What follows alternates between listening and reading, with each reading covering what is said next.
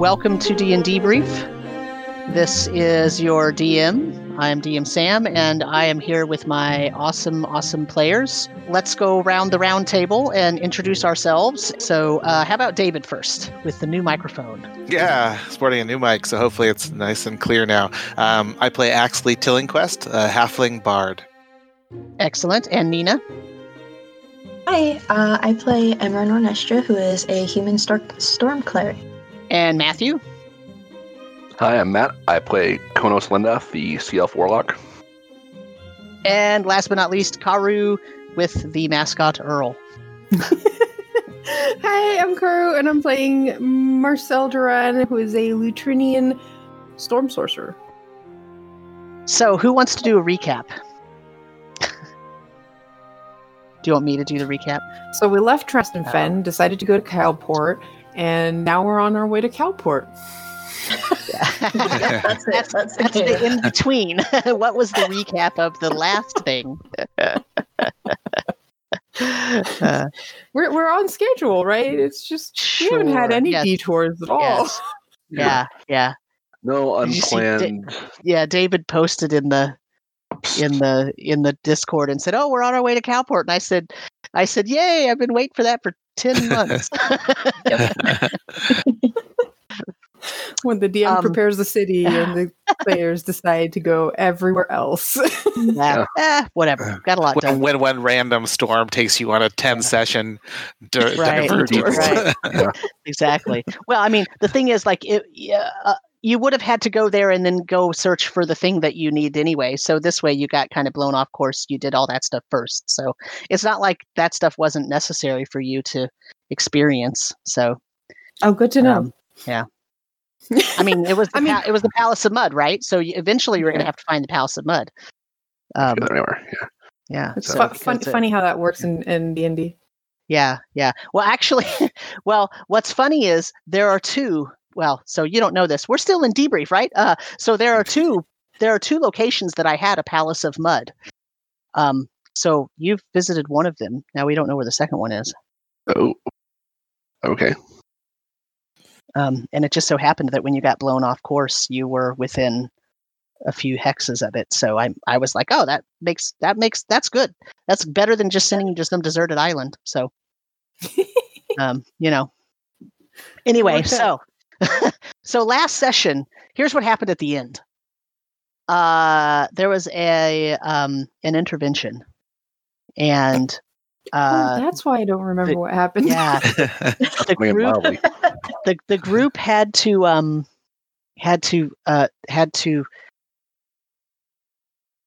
talk to Marcel about the wonderful necklace that they were wearing, and hijinks ensued, and eventually, the necklace was. So I think what happened was there was some zone of truthing going on, and there was some suggestioning going on, and there was some commanding as a second officer to follow orders.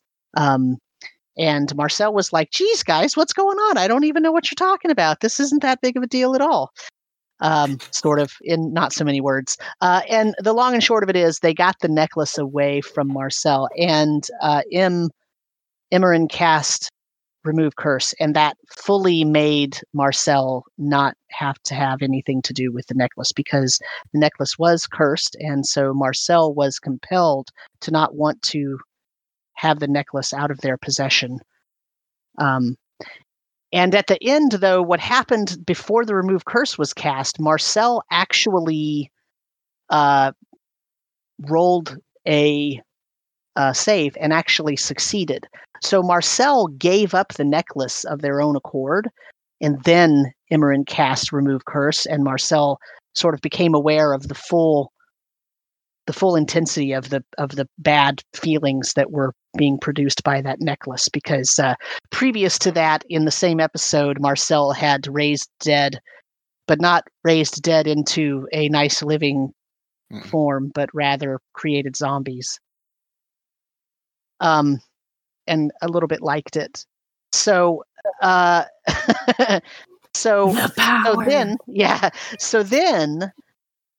because of a confluence of events, Konos agreed to let Marcel zap him Yeah, shocking grasp.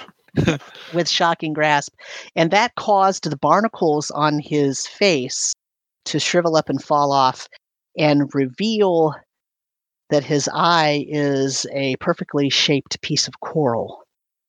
For the first time, the crew is seeing Konos's head without barnacles all over part of it. And the coral eye is a little bit disconcerting, but it seems More to than the work. barnacles. Well, you had the barnacles covered, True. so and so that's where we stopped. Did I skip anything? I mean, I skipped the whole first half of the episode, but we got some really key information revealed about possibly the cause of the sinking, right? Regarding the soul Okay. spire in the threefold lake that is empty, and that's Okay. where also the coral resides, which we Yeah. learned.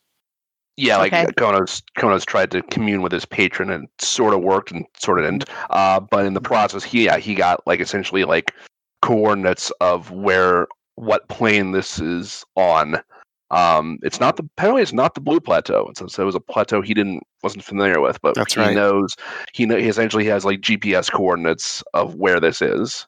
But when he tried to write it out for everybody else, it was just all gibberish. But he can understand it perfectly. Yeah. And then something else that was kind of key was it was revealed that something was removed, some kind of material was removed from the threefold lake that started causing the sinking. And so we kind of surmised, could that be the coral, the piece of coral? you mean the piece of coral that Konos now has in his Yes. trident? Yeah. Yeah. Oh, yeah, That we were maybe saying it that needs to be maybe reunited with the rest of it. Yeah, because the rest of it's that still the coral in the itself is the threefold lake. plug. Yeah. Pretty much, yeah. Mm-hmm. So we have a lot more questions, which is going to make Calport interesting because we have a lot to research that could take us in many different directions. Okay. And So so let's- we set off for Calport. We have a fleet instead of just one ship. Yeah. That's right. You have your ship. You have Sharkface's ship, which is being manned by Haka, because Konos instructed the Haka to man the ship, but that Sharkface is still the captain. To which they looked askance, but then he clarified, don't just do whatever he says. Right. He's Make the sure he doesn't attack us. captain. He's the captain. Yeah. And you have the 7 long ships that are also manned by Haka. So you have a veritable fleet. You have 2 large vessels and 7 long ships, which are sort of smaller, but they're still ships. And you've got a whole tribe of Haka with you. And you've got whichever of his crew remains alive. You know that Azanana was starting to get sick, but was still alive. Several of his Blue Goblin crew have perished. Well, several of them turned into zombies, and now probably have perished. As it happens. As it happens, as you do. So that's the status. So let's do a couple of crazy rolls here. Let's see. Smooth sailing all the way through. On the sea again. Well, I did mention that you haven't seen the other Palace of Mud, right? Just can't wait to get on the sea again. So remember, it's going to take you minimum 12 days to get to Calport, per your estimation, based on the new numbers that you know that hex map, instead of being 3 miles per hex, probably is 24 miles per hex, which greatly increases. Remember, that's the other thing that you discovered horrifically last time. You discovered that a couple of sessions ago or so, you discovered that possibly if the plateau is elongating or everything's being pushed outward, except there are barriers on each edge of the common plateau. So one side has cliffs, one side has a waterfall, one side has an acid veil, bunch of acid falling from the sky, and one side has doldrums. And so if everything is being pushed out to those edges, that means that everything could just end up being destroyed. And everybody would die. Yeah, that kind of solved the question someone had about like, well, what's so bad about everything's just, staying the way it is? Yeah, it's bad. It's all being pushed further and further apart. Right. And not just further and further apart. It's going to get pushed into the bad areas. And I don't think, someone's like, oh yeah, it's not too bad. It's just acid rain. Constantly. Right. So, but you don't know what's beyond, right? Like you have not, none of you have been to those edges. So you don't know if those are actually being pushed farther out either, or if the world is actually hitting into them or knocking into them, if there's any islands being consumed by them, or if they're just passing through, for example, the acid veil, or if they just fall off the waterfall, where do they go? Right. So you don't actually know the answers to those questions. Yeah, but ideally we stop this before that becomes an answer. Sure. Right. Yeah. Before you have it is a concern though. And I guess something we'll have to figure out as much as possible when we get there. We were also concerned about trying to see if we could overtake or at least keep an eye on where the ship with the Trastenfen refugees were, so that they don't get, blown off, because they don't probably realize that everything is so far apart.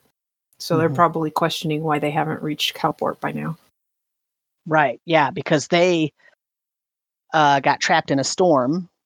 So probably after they got trapped in the storm, they probably just thought about, well, we're off course, so that's why things are taking longer. But then but if it takes even longer, they may think that they overshot. Right. So, however, the last time that Imran tried to contact them, didn't they say they were already near Calport? They did.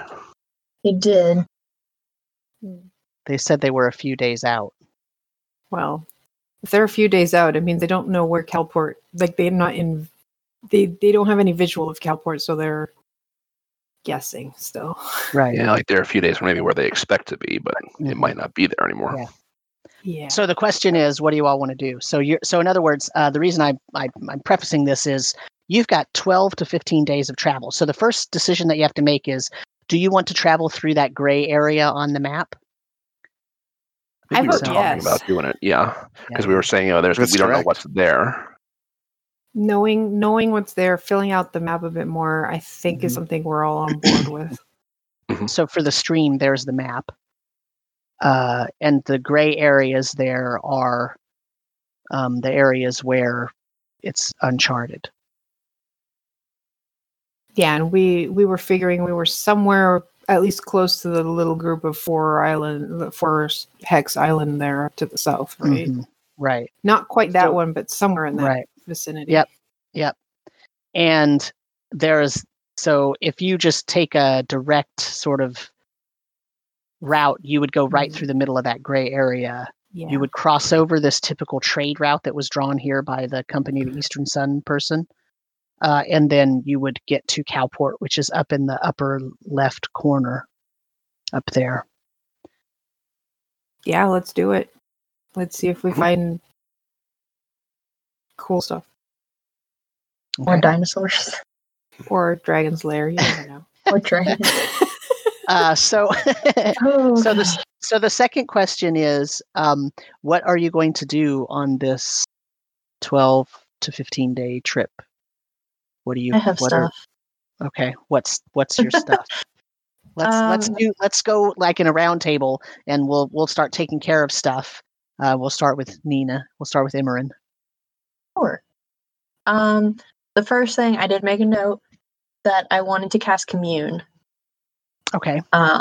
So at some point during the trip, Imran would sit down, and as long as she could find incense, I need incense in a vial of holy or unholy water. If I can manage that, I would think that the Haka would have, they have a shaman type person. I would think that they would have incense available that they could have given you before you left port, right? And they probably have some with them actually as well. So if you needed more, they could give you that. I don't think that would be a problem. Perfect. But So I have a question. Commune. So you want to do commune first, huh? Yes. All right. Let me read here so that I can.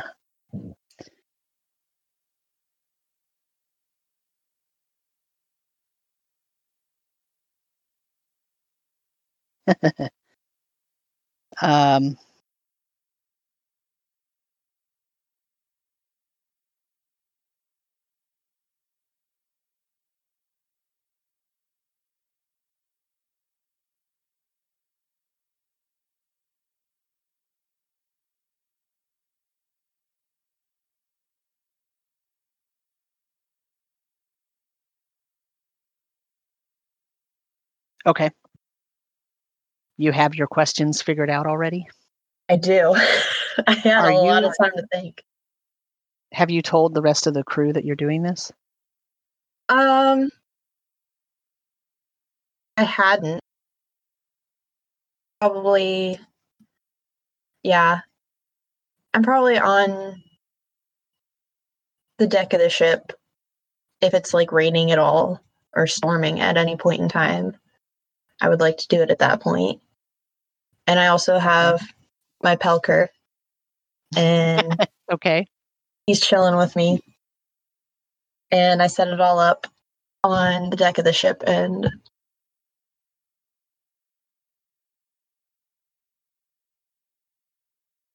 did you tell your mom? I didn't. Okay. Specifically not. Did not. Okay. So, all right. So, you meditate for a minute, and nothing really happens. So you just sort of continue to concentrate. And after about 4 minutes, you feel almost as if there is an enlightening presence around you. You feel warm. It was raining, right? And so you were a little bit chilled because you had sat there motionless for 4 minutes. And now you feel a little bit warm. So you think that if you ask some questions, you're in the presence of your deity. So you might get some answers, or at least you're in the presence of a representative of some sort of your deific power, right? Of your deity's deific power. It took longer than you thought.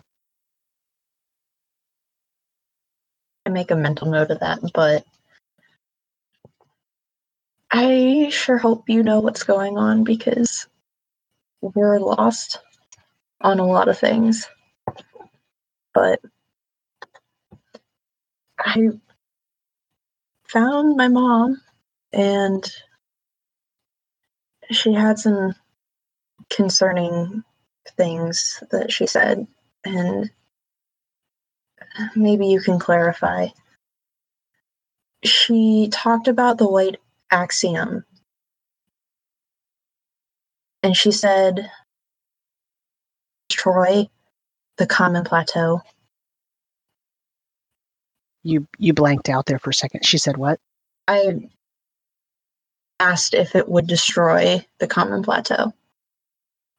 You asked, your first question is, will the white axiom destroy the common plateau? Yes. There's a long pause. Uh-huh. And you feel your heart beating in your chest. And after a moment,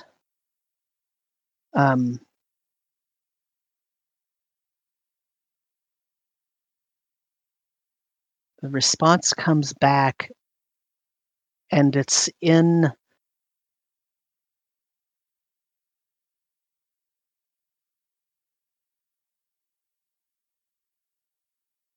it's in a voice you weren't expecting. It sounds like your mother. And the voice says, yes, but not the way you think.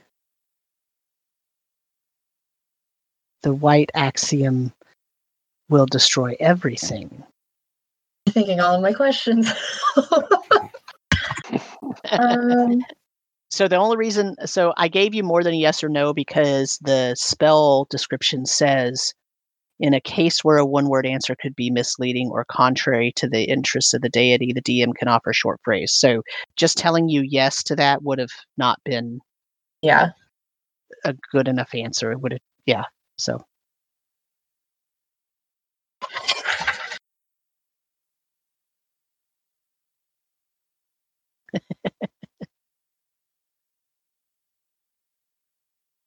I like the implication that when you get more than one word answer, it means your deity's actually paying attention to you, and it's like, oh shit. And now I feel special. Yeah. No planned set of questions survives contact with the DM. Nope. Okay. Well, but if we don't reverse the sinking, will the common plateau also be destroyed? If we don't reverse the sinking, will the common plateau also be destroyed? There's a long pause again. And then you hear a voice. And it's not a voice that you expected. It is the voice of Olgrat. And Olgrat says, no, of course not. Are you able to communicate with my mother? There's a pause. Again, you hear a voice that you were not expecting. This time it's very unsettling because the voice that you hear is the voice of Laralac. And the voice says, no, my child. And when you come out of your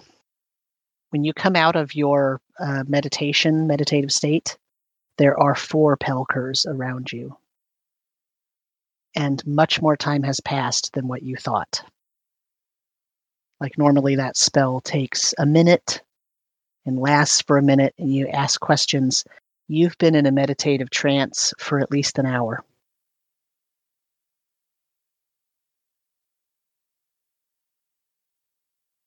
Slump back against the ship and take my Pelker and just kind of think about all that. If she was in a meditative state for that long, I almost imagine it's 4 Pelkers and just 1 Lutrinian just staring at you. Probably.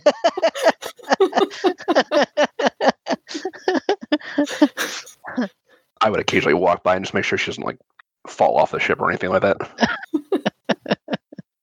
Just like laying on my belly, hand on chin on my hands, just like so.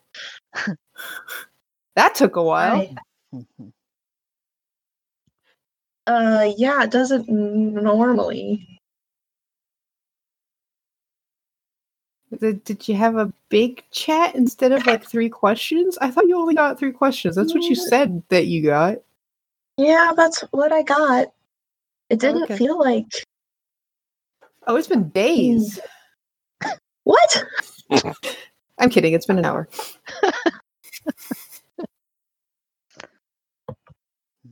We got to Calport. We left Calport. Right. Yeah. Dropped off the main and back. That's all. Saved the world. Mm-hmm. Broke it. Good job. So all of those questions were for naught. Ooh. Okay. Did you get no good information? I mean, no, it made some things clearer, but it also not very specific. Like the white axiom will destroy everything. So that's out of the picture, but even if we don't reverse the sinking, the common plateau won't be destroyed. I guess destroying a plateau is kind of complicated and might just unbalance the whole universe. Yeah. The real question is, can we survive in whatever happens if we don't do this? Or can we survive in the common plateau if we don't do this long term? And not that I personally am concerned, because I'm a pretty short-lived race, but I've heard some other people aren't.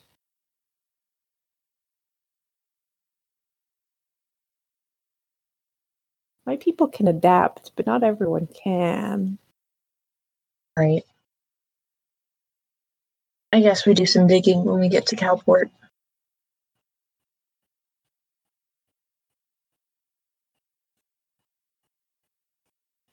Do you tell them that it was different voices than what you thought?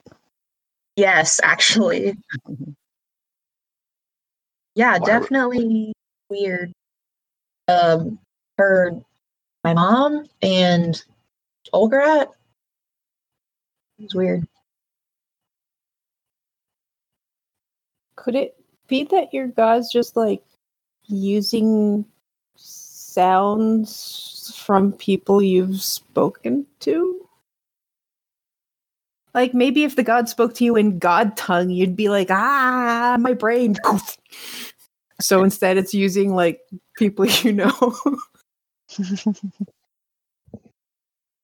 I mean, so the fact that it took me that long to contact Goras, the fact that she can't talk in her own voice, and the fact that it took an hour to get all those answers makes me really concerned that something is happening.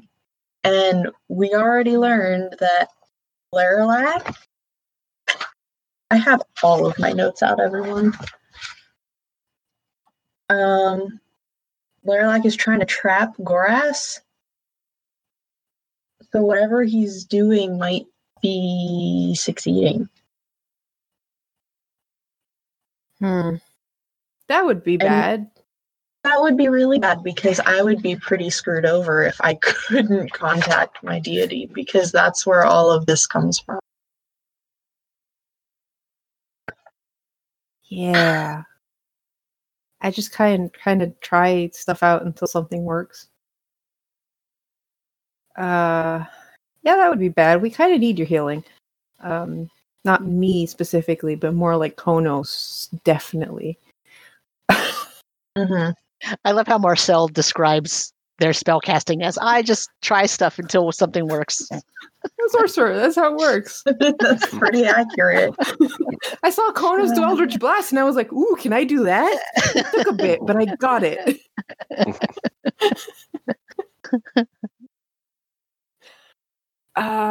So, David, where was Axley when all this was happening?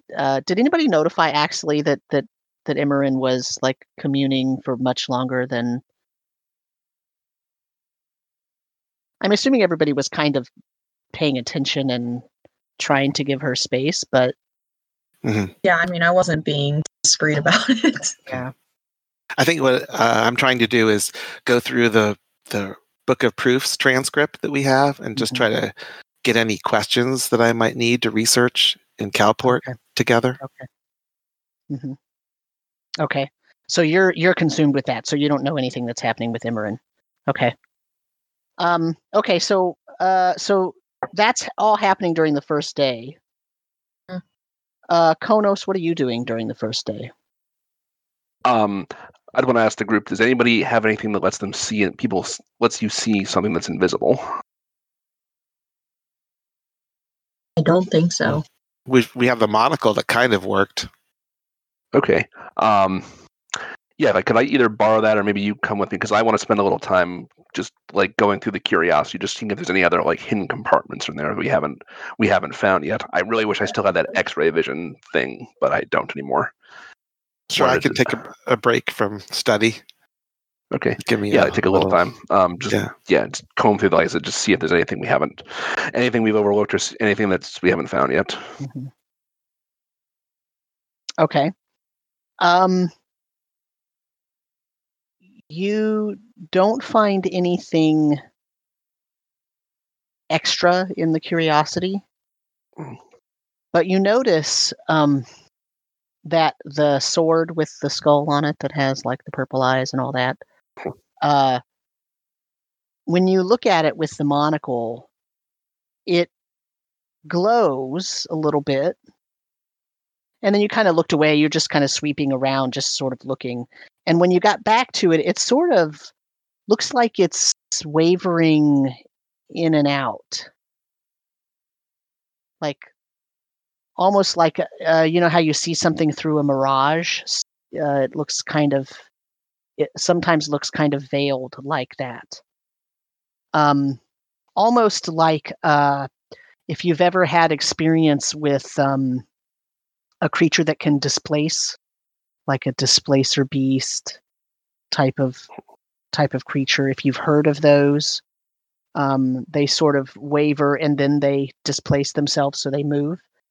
When you look at it with the monocle, after not all the whole time, but just you were sweeping around, and first you saw it, it looked like it was glowing, and then the next time you looked at it, it was a little like miragey, like it's about to displace. But then you look at it and it looks normal again. That's the only thing curious about anything you found in the curiosity. It didn't do that before, did it? Not that I recall.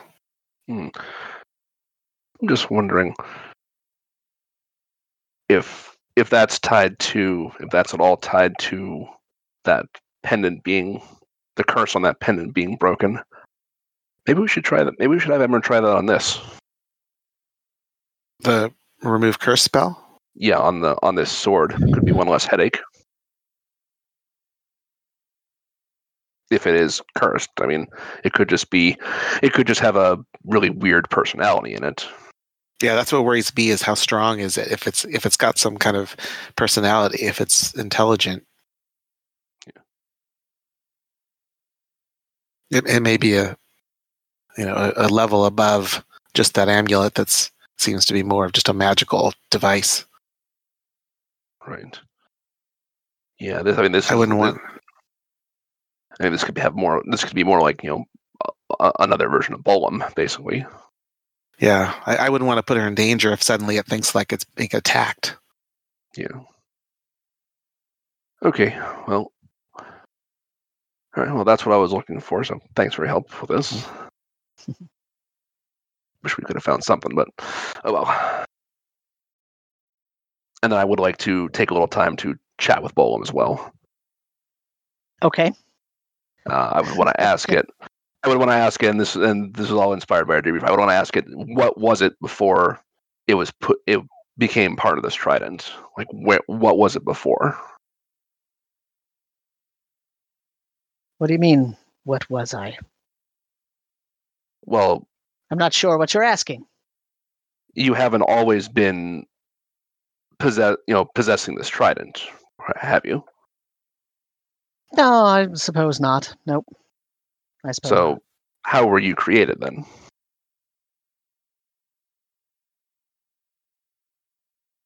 Well, no one's asked me about that for a very long time. Well, what do you mean? I'm not sure how I got put into the trident. I mean, did you used to have a body like me and the rest of us, or did you just wake up from nothing and you were a talking trident? Oh, I had a body. Of course I had a body. Of course. Okay. How long ago was that? Well, Time is so fluid. Let's see. How long ago? Well, what year is it? I tell it what year it is. Because I imagine Konos would know what year it is, even though I don't. Yeah. So to Konos, it is the 50th year after the sinking. And in overall reckoning, that makes it year 2150. So if you track time since the beginning, and so if you tell Bolam it's the 50th year after the sinking, he can try to figure out what it is. But it's roughly 2100. You all don't count it as 2100 though. You count it as year 50, right? Yeah, 50 PS. Yeah.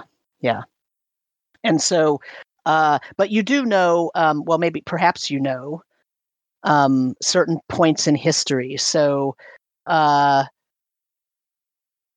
tells you that the last time he remembers having a mortal body to worry about, it was right when they were trying to fight the demon lord Kuras in the first Bane War. And if you roll me a history check, I can tell you what you know about that. I was going to say Konos probably knows more about that than I do, but maybe not. 12. So you know that there was a demon war in the year 300, and the demon lord Kuras got struck down. Then there was the second Bane War in the year 600. And in that demon war, the demon lord Balak Hexagon got struck down. And then 600 years passed, and Pegard the Eviscerator brought on a third war, which is not called Bane War 3, it's called the Evisceration. And then there was relative peace, at least in terms of demons trying to come in, from then until the sinking. And what Bolam is telling you is when the first Bane War happened in the year 300, that was the last time he remembers having a mortal body. So 1800 years. Wow. Yeah. But he doesn't remember. He can like snap his fingers and go back to that time. He is timeless. So he doesn't feel it as a long span of time. He just says, it's like you saying, oh yeah, that was when I was 12. And to you, it feels like kind of a long time, but actually not really. Like, like it's within your memory, your living memory. So it's not. Yeah. Well, if you're timeless, then can you see what's ahead? Can you see future points in time? Sure. Okay, let's play with this a little bit. So, can you tell us if people don't like it when I tell them about the future? It's unsettling. Can you tell us if we're ultimately successful in reversing the sinking? He sort of that's quiet for a second. And then he comes back. Well, it depends on what you mean by successful.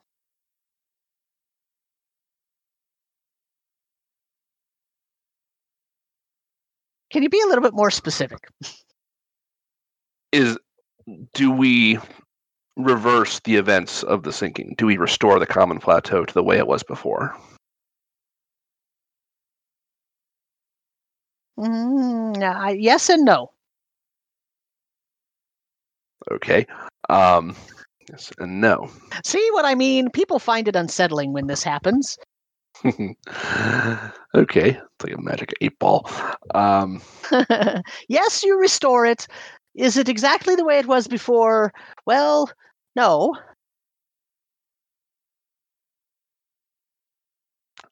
Does Lyralak succeed in his plan? to Yes and conquer no. the common plateau.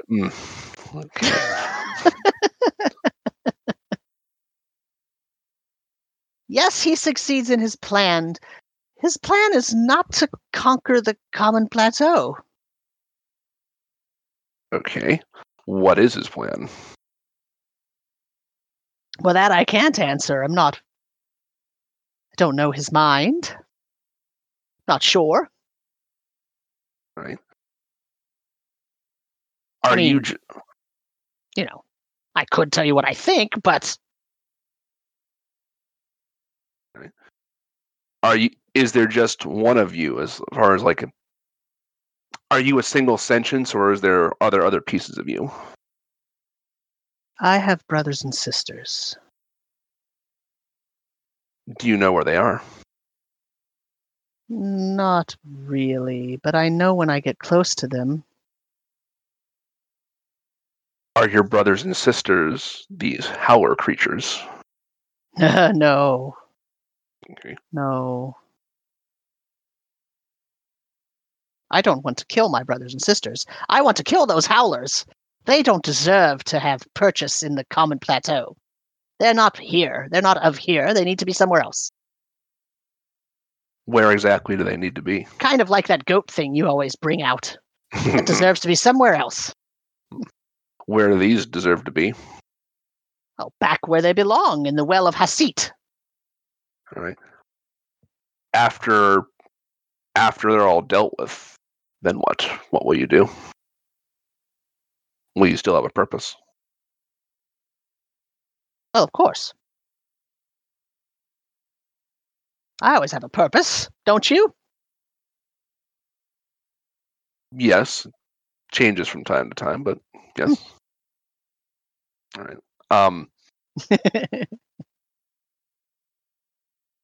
Do you have any connection with the coral in the Threefold Lake? Or do you know how to get there? Yes and no. Yes, no, you're connected, or yes, no, you know how to get there. I think I'm connected. I think one of my siblings is there. What are your siblings' names? I don't know. Well, hopefully, if we come to the Threefold Lake, we can find at least one of them for you. Or 3 of them. 3 of them there. Well, there's 3 folds in the lake. Very clever. All right. Well, thank you. We'll try to learn more when we get to Calport. Calport! Is that where we're going? Yes. Excellent! I agree. haven't been there in a long time. I've never been there. What's it like? Oh, it's a big, beautiful, dirty city. It has lots of people. And, well, I haven't been there in a while. Let me see. And he pauses.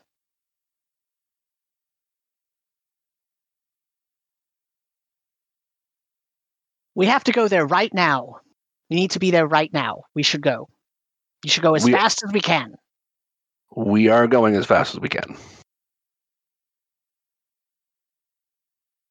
Very well. I'll let you know. Well, you'll know when we're there. So I'll be watching. All right. Cool. Marcel, what are you doing for that first day? Probably just hanging out with the ship. I mean, besides, keeping an eye at least until Amarin finishes with her spell.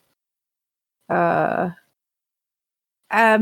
just enjoying the breeze. Like, I'm up on deck pretty much all day because I'm testing out things and maybe making the wind go full into the sails. See how fast I can get the ship.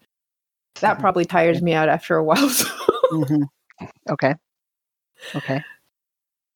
Axley, you are transcribing the Book of Proofs, what it said. Some things that you come upon that you are sure that it is saying, but you don't know how the pieces are connected because the translation is, there's like an equation in there that you can't really figure out yet. Mm-hmm. But here is what here are some things that you glean from what you've seen so far. It makes mention of a white plateau, which you have not. I mean, perhaps you assumed there were plateaus for every color, but so far you have not really had any interaction or any. You've had knowledge of the dark plateau, the common plateau. There's a green plateau. There's a red plateau on that cube. There was a red one, right? And there's like a door thing on there, but you never really heard of anything about a white plateau. But there is definitely a reference to a white plateau. There's also a reference to the Soul Spire. There's a reference to the Dark Plateau. Something called the Palace of the Fated. Fated, F-A-T-E-D, not faded, F-A-D-E-D. Okay. There's a reference to the Red Plateau. And something called the Well of Capitalis. Okay. And all of those things are connected with various equations and symbols that you have not yet had a chance to decode. And in there, you also see two names that you recognize. One of them is Laralac. One of them is Delencia. Okay. Hold on a minute. Can you? Sure. Pick me. Yeah, you can go with someone else. I'll pick me up in a minute. Okay. Imran, what are you guys going to do the next week? So we don't have to necessarily go day by day because it's going to be like 12 days, but I want to give everybody enough chance to sort of, a 12-day travel aboard ship is going to get long and boring. So we're not going to play out every single day, but it's sort of like if you're traveling by ship, like you have to account for what you're doing during that time, right? And so, like, if there's anything substantial that you're doing other than normal shipboard activities, then, if you think about that, just let me know. I have a couple more things.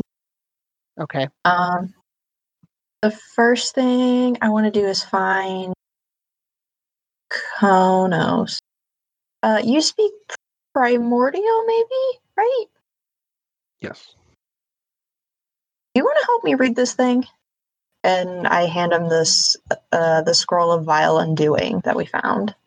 Okay. Yeah, I mean, I can read it. I can read all languages. Mm-hmm. So yeah, I can spend some time with that. The scroll of vile undoing, it actually is a spell scroll. Oh. Okay.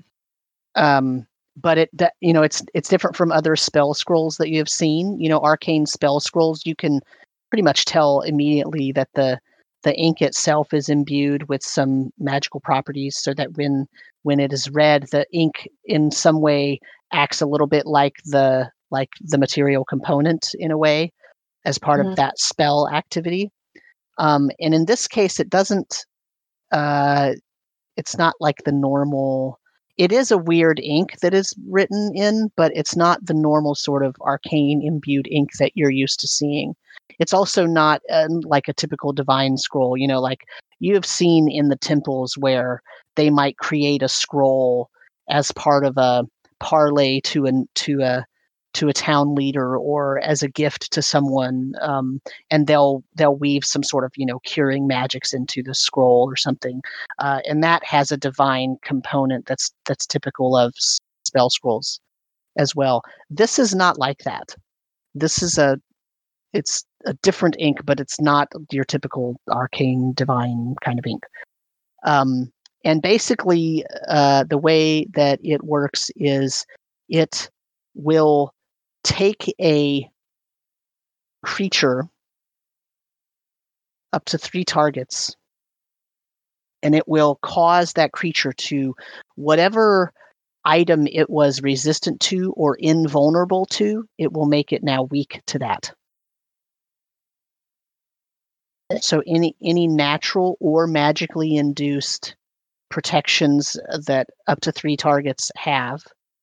So mechanically speaking, you can pick up to 3 targets within 60 feet, and each of those, if they have one of their resistances or invulnerabilities, you can basically turn that into a weakness. So it doesn't just wipe it out; it turns it into an actual weakness. Got it. If you so I should actually say it like this: it's up to 3 vulnerability or up to 3 vulnerabilities. So it doesn't have to be 3 targets. It could be 1 target with 3 resistances or vulnerabilities. You pick which ones that it wipes out, basically. Okay. Gotcha. And there is definitely, as Konos, as you go through and you read this, there's definitely like an evil kind of aura on this thing. I mean, this is really, because it's made to take natural defenses and turn them. So you're basically messing with evolutionary elements there, and so there's an evil tone to that. It's not a nice, pretty, it's not a nice spell. It's a pretty nasty spell. Okay, so I'll give it back to Emergency. This reminds me a little bit of some kinds of magic I have a little familiarity with, but it's much stronger, and it's kind of nasty. So we should save this for something that we know is going to be really hard to deal with. Yeah. I explained her everything it does, basically. You can probably hold on to that. Okay. Were there any of those books that we got from the Temple of Mud that we haven't looked at yet? Um. Is there like 8 or 9 of them? Yeah, there's quite a few of them. So, the Atlas of the Kingdom of Dupern, Mm-hmm. you haven't really looked at yet, but you kind of flipped through it and you saw what it was. Pactus Hydronicus, which was subtitled The History of the Blue Gate and Its Influence. Mm-hmm. Amethyst Wards, which Imran briefly flipped through as well and found that it's a history of the use of amethyst in binding and summoning, and has images of amethysts and a weird contraption with tubes and stuff, and it called it the Master. There is Fluid Factotum, and the History of the Green Bloods, which Marcel read, I believe. Yep. And then there's an Herbs and Tonics of the Calrot region, which is the region of the world where Calport is in. Okay. At least before the sinking, that's what it was called. Okay. I would spend some time going through the Pactus Hydronicus book. Okay. Pactus Hydronicus. So this tells the history of a particular gate that led from the Green Plateau into the Blue Plateau. And as you're reading it, you realize that the places that this book is describing are places you have never heard of in your life. Like they haven't been in anything that a typical person growing up in this age would know. It talks about a place called Jeremore. It talks about a city of Fordenton. It talks about lots of different things. And as you're finishing up, kind of, you sort of you don't sit and read the whole thing, right? You're just kind of flipping through and you're looking for certain things. And as you get to about halfway through, you start seeing and you start realizing, wait, you have heard of Fordenton. You have heard of Jeremore. And those places you've heard of because the Company of the Eastern Sun was founded by a group that went to the Kingdom of Jeremore, or the continent of Jeremore and the Kingdom of Fordenton, and did something to become heroes. And that's part of why they're the founders of the Company of the Eastern Sun. And you realize that the Blue Gate was located in that kingdom. And at the end of the book, it says that the Blue Gate turned into a rift. And the difference, so remember there's sort of three ways to travel between plateaus, right? There's ladders. Yep. Gates Okay. and rifts. And then there's gates, and then there's rifts. And the thing about ladders and gates is you can control them, you can maintain control of them. But rifts are either unexpected or uncontrollable. And so that's... So that basically got out of control.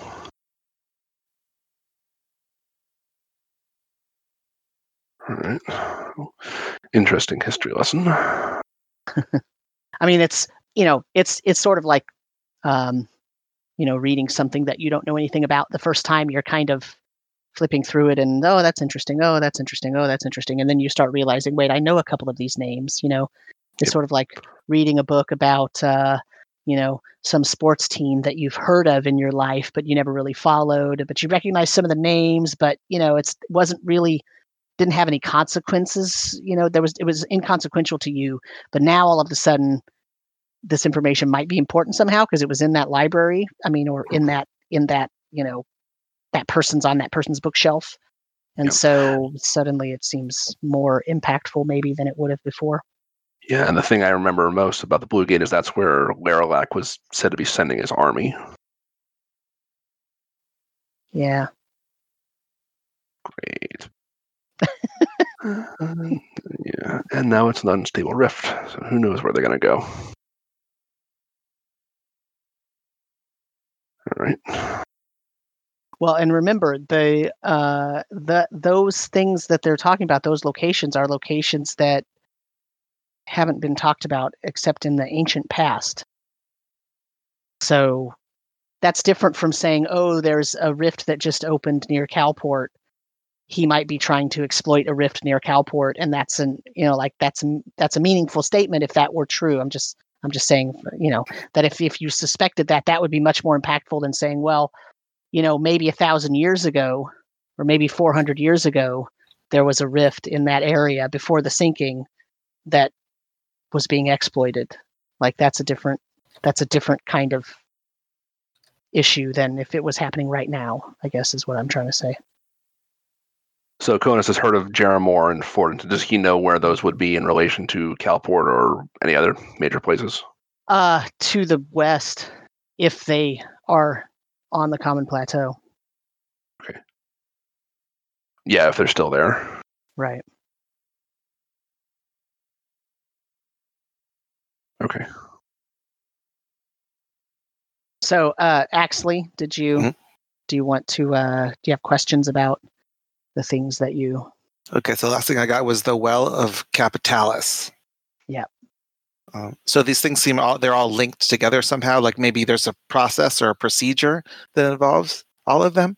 They are part of the equation, so they are related somehow, yes. You're not quite sure how. You don't know if they're related in location or if they're related in terms of first this has to happen, then this, then this, then this, right? You're not really sure about that yet because you haven't spent enough time to decode the entirety of the thing yet. Okay. If you wanted to do that, that would probably take you days, but you might finish before you hit Calport. Sure, I got nothing but time. And I'll bounce these things off of everyone else. I think we've heard of all of these things except the Palace of the Fated. I don't recall that. Well of Capitalis doesn't sound familiar. New one too. Yeah. And then who was Dalencia again? Yeah, who was the second name? Dalencia is the Queen of Souls. So when Ian Tarsus, when Olgrat told Imran about Ian Tarsus, here's what he said. He said Ian Tarsus was ages ago, in the olden times, in the reckoning of dwarves. Ian Tarsus was a dwarven king, and he was mean and selfish, and he was tyrannical. They teach their dwarven children of him nowadays in terms of his folly and how to not behave that way because it's bad. He made some very shameful decisions. He was guilty of many sins. he betrayed the All-Father and the White Lady, which are basically the mother god and the father god for the dwarves. Because he sold children into slavery in order to help Aeoliath, the first dragon, right? Aeoliath's children is the race of dragonborn that supposedly descend from the first dragon. Well, that's the race that got rid of the tieflings. And what Olgrat told you was King Ian Tarsus sold Delincia's children into slavery in order to help Aeoliath's children get rid of the tieflings. So Ian Tarsus was partly directly responsible for destroying an entire race of beings. And that's very distasteful to the dwarves because they're generally honorable and would not condone such actions, even if they don't like a particular race. They don't necessarily think that a sentient race should be destroyed. Now, Aeoliath's children actually redeemed themselves because during one of the Bane Wars, they were integral to defeating whatever demon was attacking at that time. But the dwarves, the way that they redeemed themselves is King Ian Tarsus and his entire clan were exiled and not ever again recorded in the history books of the dwarves. So there's no telling where they are now. Olgrat said to you that he's sure that they and any ancestors that were still alive had perished during the sinking. He was absolutely positive of it, but he couldn't tell you why, or he just told you that's what he thinks. And he also told you that one of the sayings that they tell their dwarvish children in the clan is, don't misbehave or Delincia will come and get you, as repayment for Ian Tarsus stealing her children. She'll come and steal our children. Okay. So that Delincia, that is the same name that Axley is decoding. I mean, for all you know, that could be like John Smith, right? How many John Smiths are in the phone book, right? Yeah, all of them. Yeah. So, but it could be, Ian Tarsus is certainly not. Because once that happened, now his entire clan and his whole name line. So no living dwarf right now could ever be named Ian Tarsus, right? So unlike Delincia, which could be a common name, you're not sure, Ian Tarsus is not a common name. Well, and the two related together makes it right. Right. You only get like human Ian Tarsus, where someone overheard it and didn't know the context and named their kid, and then that poor kid, every time he meets a dwarf. Yeah, the dwarves, actually, the clans have a response to that. They believe that is the halflings' trickery coming back to the dwarves, because the halflings have a deity called the Wisp of Fate that they believe in. And their wisp of fate is whatever you do comes back to you. And so the dwarves believe that if someone comes to interact with the dwarves and their name is Ian Tarsus, that's like the halfling gods laughing at them for having had a bad seed in the past time. It's a thing, right? Because dwarves and halflings actually get along really well. But yeah, so it's a trickery thing, right?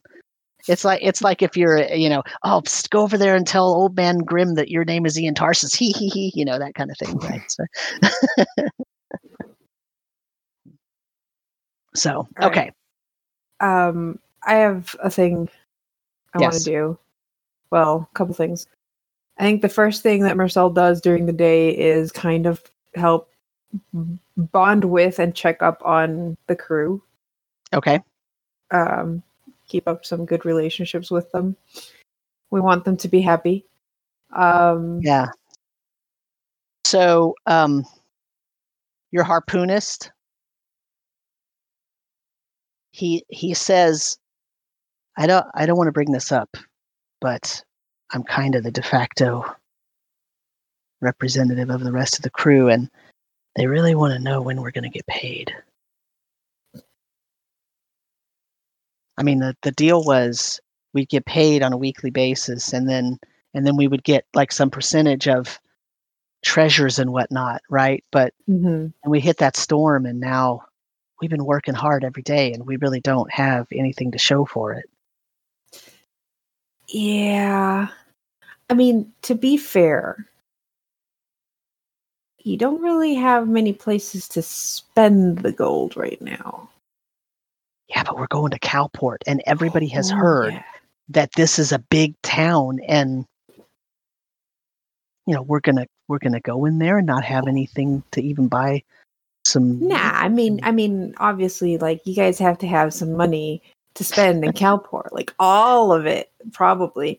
I'll speak to Emmerin about making sure you guys have money before we get to Calport. Okay, awesome. Also, we've been asking some questions too, and I don't know the answer, but so you know how whenever Emmerin's walking around, there's that green thing that's following her or on her or something. Yeah, that thing. Is it edible? I think they're poisonous. Oh. Yeah, I've also heard it's really bad luck to hurt a Pelker. Oh. But they're really good luck to have around, which is why we ended up with so many on board. Oh. Yeah, they bring good fortune. Okay. But only if you don't hurt them. All right, I'll spread the word. Yeah. Okay. So like if you sleep and then you wake up and you have a Pelker on, that means that's great. You're gonna have a great day. Okay, excellent. All right, I'll spread the word. Yeah, you do that.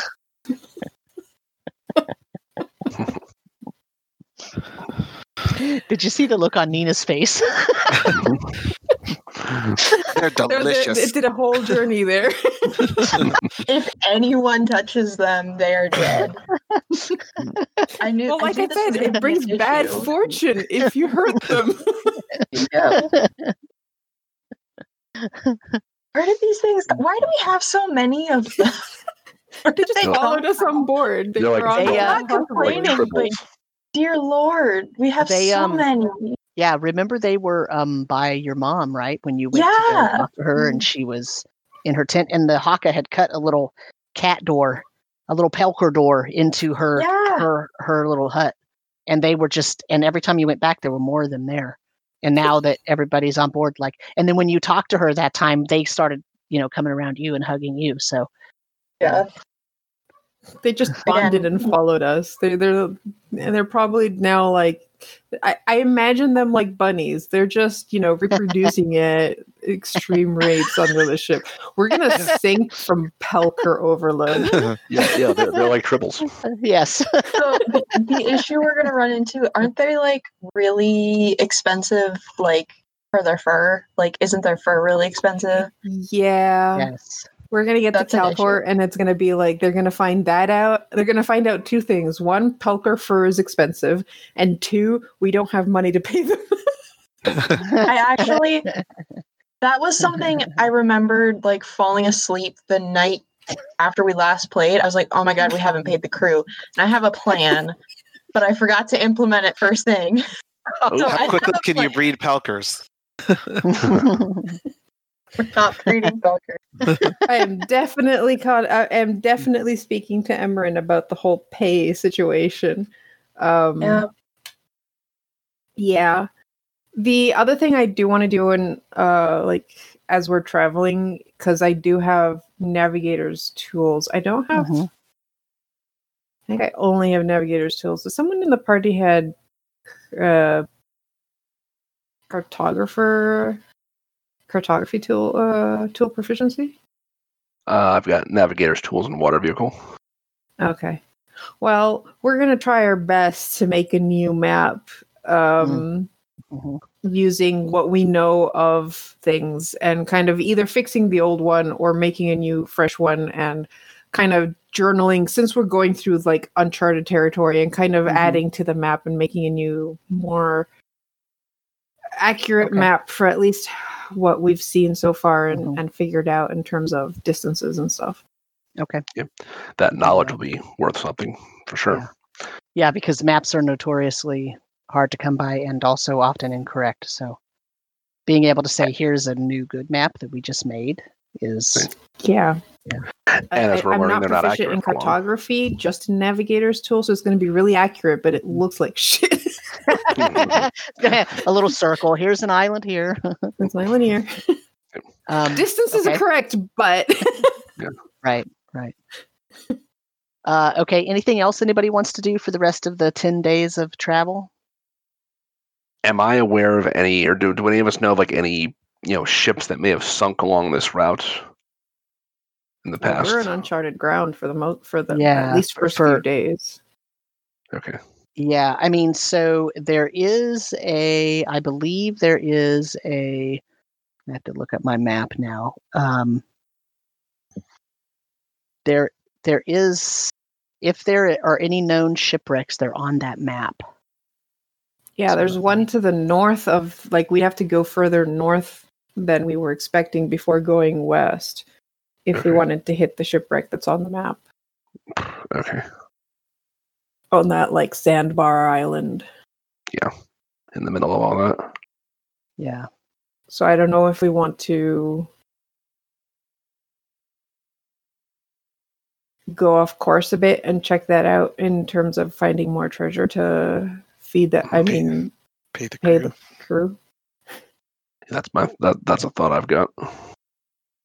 Yeah, so that area that is there has a shipwreck in that little bay area, but that island looks like it's marked as all desert or sand, and there is also a ruin there.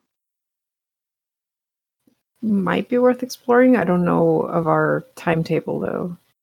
We haven't run into the other ship. Emran, Correct. have you been in contact with your father to figure out how they're doing? Not relatively recently, but I can.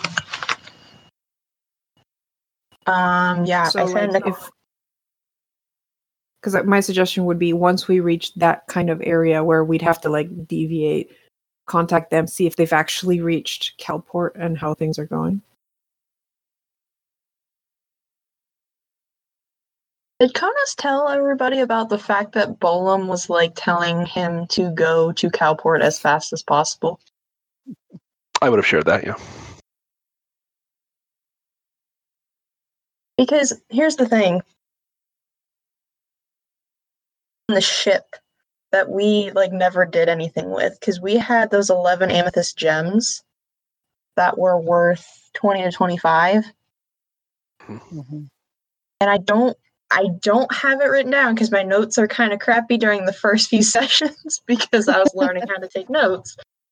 But I don't think we ever did anything with it because we got the dock fee waived. So we didn't have to pay anything for the dock fee, the registration, or the watch.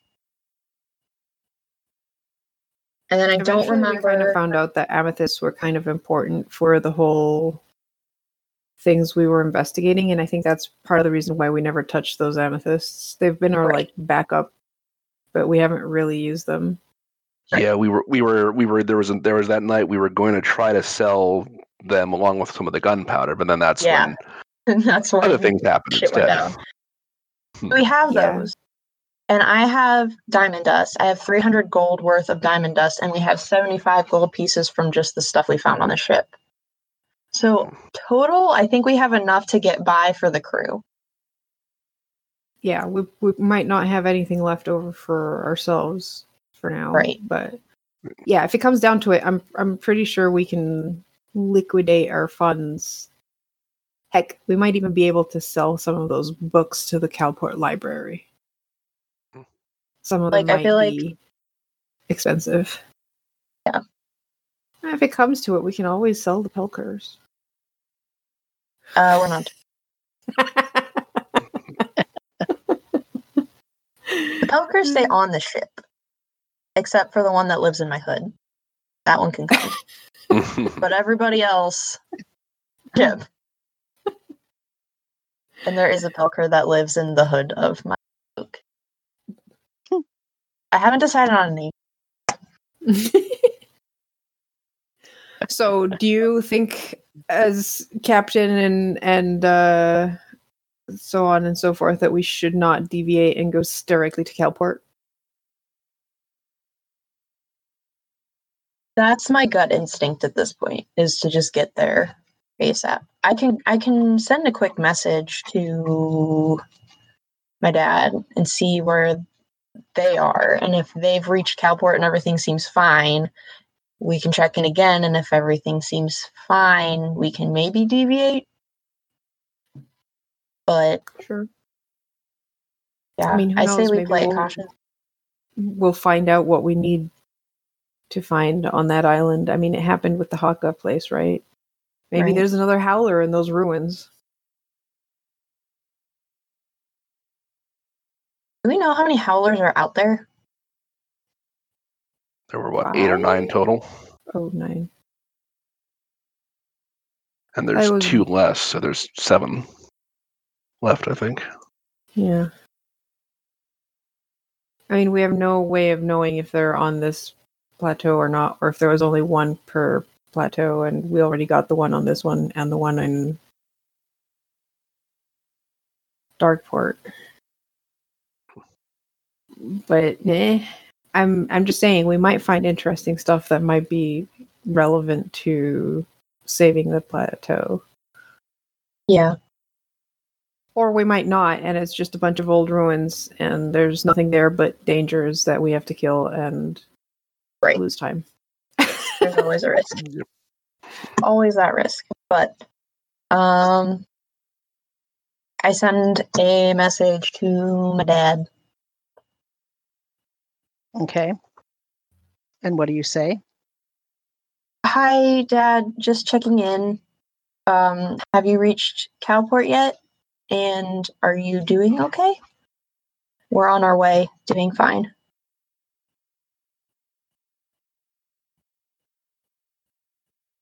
We're being held in the refugee containment camp. Oh boy. We had some sick people on board. Oh boy. All right. Do you tell the rest of us this? So they made it, but they're being held in the refugee camp.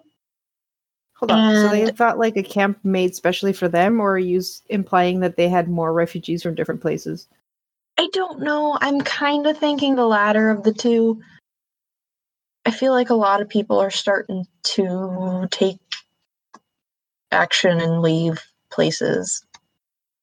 Because we even saw it at on the Haka Island, like the Blue Goblins were everywhere. They were going to do the same thing that I'm assuming happened in Tenacast. Trust and Finn. That's my other campaign. Everything's blurring. Yeah, and they're sick. A very general term. Actually, you know what? You knew that there was a sick person on board.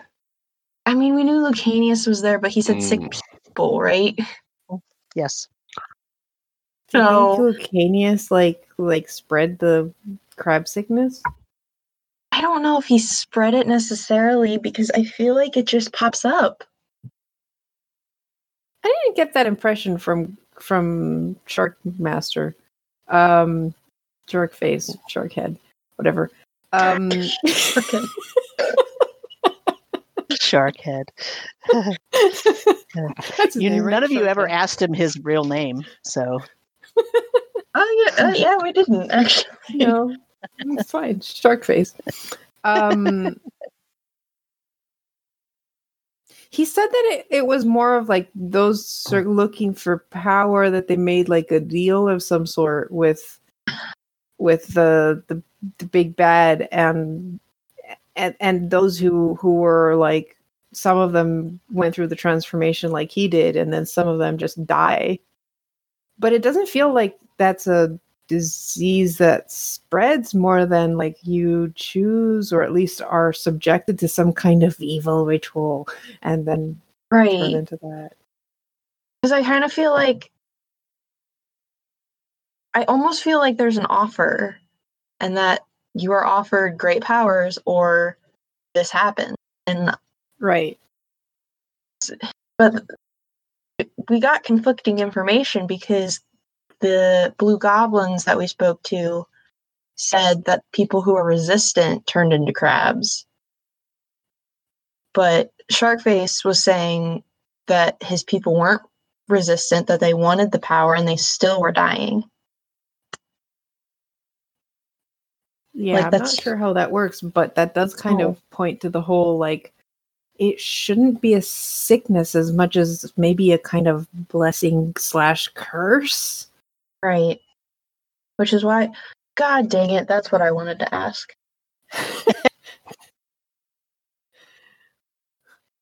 Though I guess if it was a curse, you could remove it, like you remove the curse on. I know, that was my other question that I was debating and I couldn't remember what it was because I didn't write it down, was if there was anything I could physically do to reverse that specific curse. You could Yes, just try that's- remove curse. I know, but who, Bolum? Konos, when you did that thing, you said nothing would work? Because I scratched everything out. Oh, When I was- right. When I was talking with Yeah. Paul. Yeah, because we said the amulet, remove curse, or greater restoration, and he said none of those would work. Oh, right. Yeah, the And we amulet know the wouldn't amulet didn't work. work. Yeah. Yeah, I mean, it really said, that didn't seem that we had means in our possession at the time to Right. reverse that all. I want to Right, so ask. that's the answer you got. Right. I mean, maybe a remove curse can stop it for a while at least. Maybe try and like save the Yeah. first mate. Wasn't the first mate also sick? Was starting to, yeah. He's not as far along as the others at least. We Maybe. should also, check in with Sharkface to see how the rest of his crew is holding up and see if they're getting worse as Yeah, well. why don't we do that? Why don't I just, I have some stuff prepped. Why don't I just try a few things? It probably won't turn anything into zombies.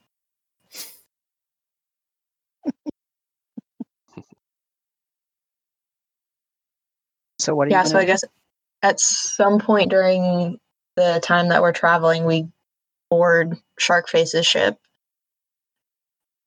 and to chat, and I'm going to ask him if it's okay if I try a couple of healing things on his crew. I like the fact that now if you want to go from ship to ship, we don't have to bother with like stopping or whatever. It's just we cast fly on and just fly to the other ship. Yeah. Yeah, we'll be back. And everyone's like, Like, yeah, we got these great rowboats. They work fine. Yeah, whatever. So who all's going over to the ship then? oh, I'm definitely going. Okay. I am. Konos? I'll go. Okay.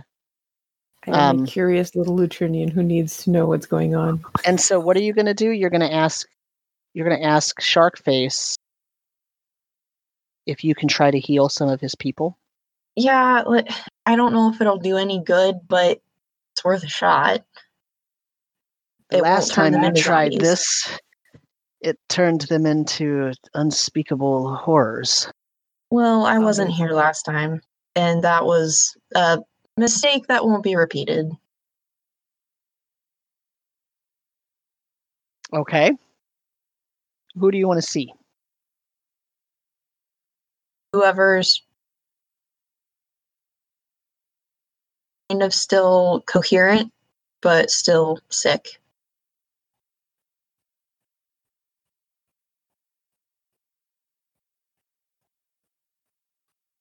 Well, you might as well just go down below and pick somebody.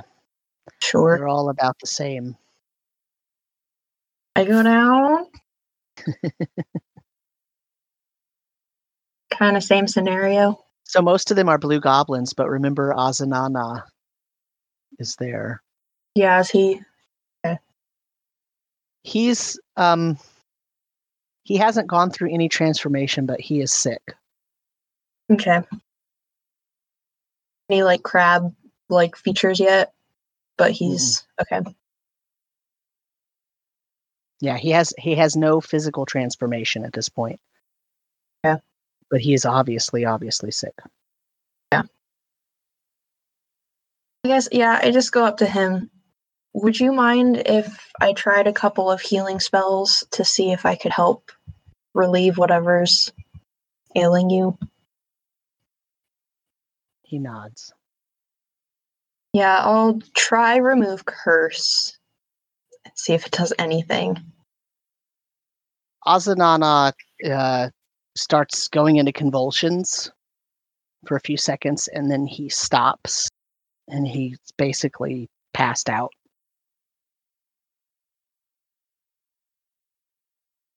Okay. That didn't go as planned, so I'm going to do a quick cure wounds at first level. Okay. As you cast Cure Wounds on him, he almost like reverse ages.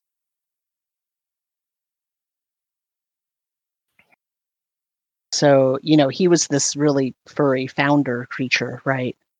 And he had all this really bushy fur, and then he kind of just, as if he de-aged about 3 years, which is a long time in founder time. They're kind of like Lutrinians. They don't live very long.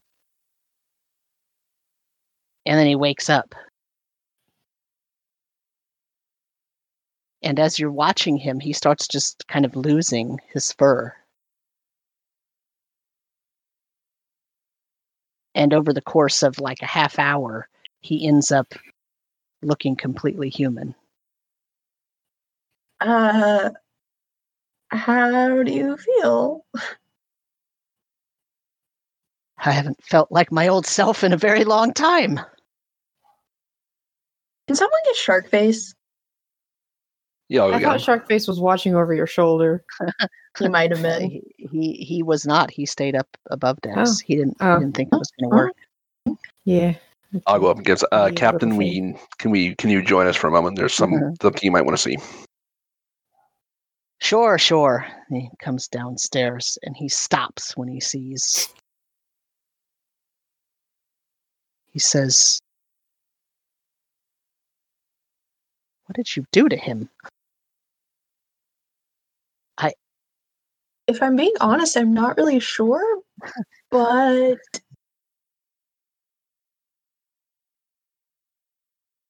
How I did something. How did not a this zombie. happen? I removed a curse and then just kind of healed him up, and it. I can you do it to the others? I mean, within reason, sure. Just to double check, this is how he normally appeared. I haven't seen him in human form in 2 years. Wait, so he was human to begin with? Yes. Yeah. What? Okay. How did things change? Well, he went through the transformation and he turned into that thing.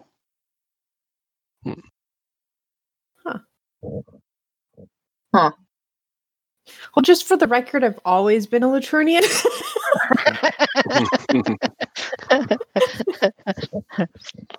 I go over to one of the ones that's more crab-like. Okay. That's pretty far into the crab transformation. I do the same thing. I cast a remove curse and cure wounds.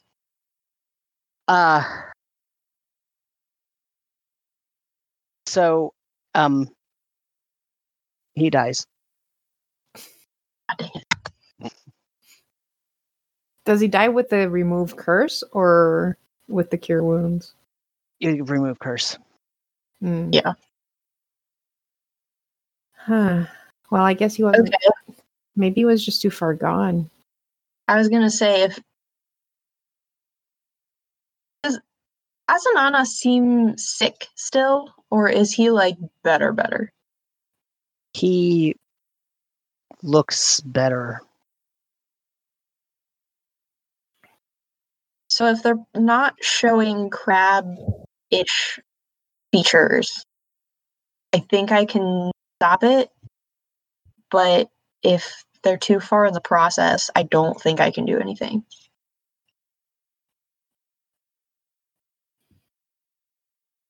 So, with Sharkface's permission, I'm going to try it again.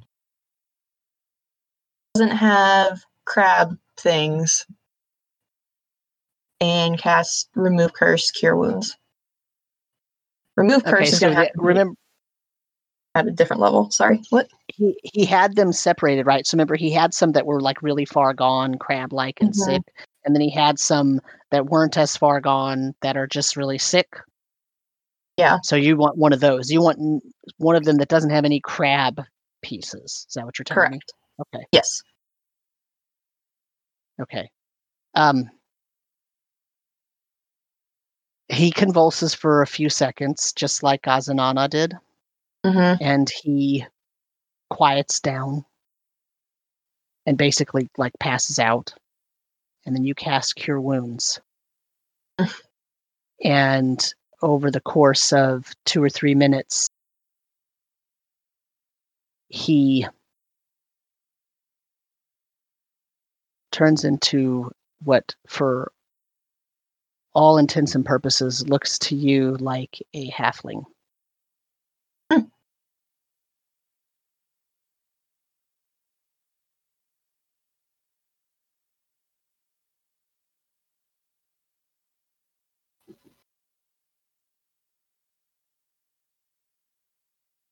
Ta-da.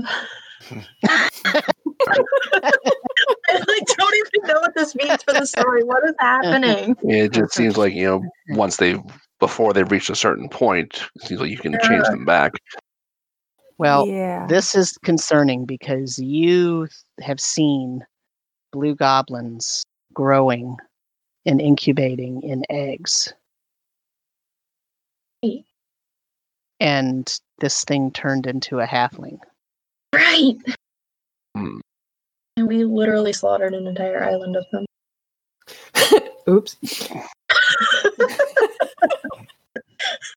These things all look like they all look like blue goblins when they're under the they're effect of the curse. actually normal people.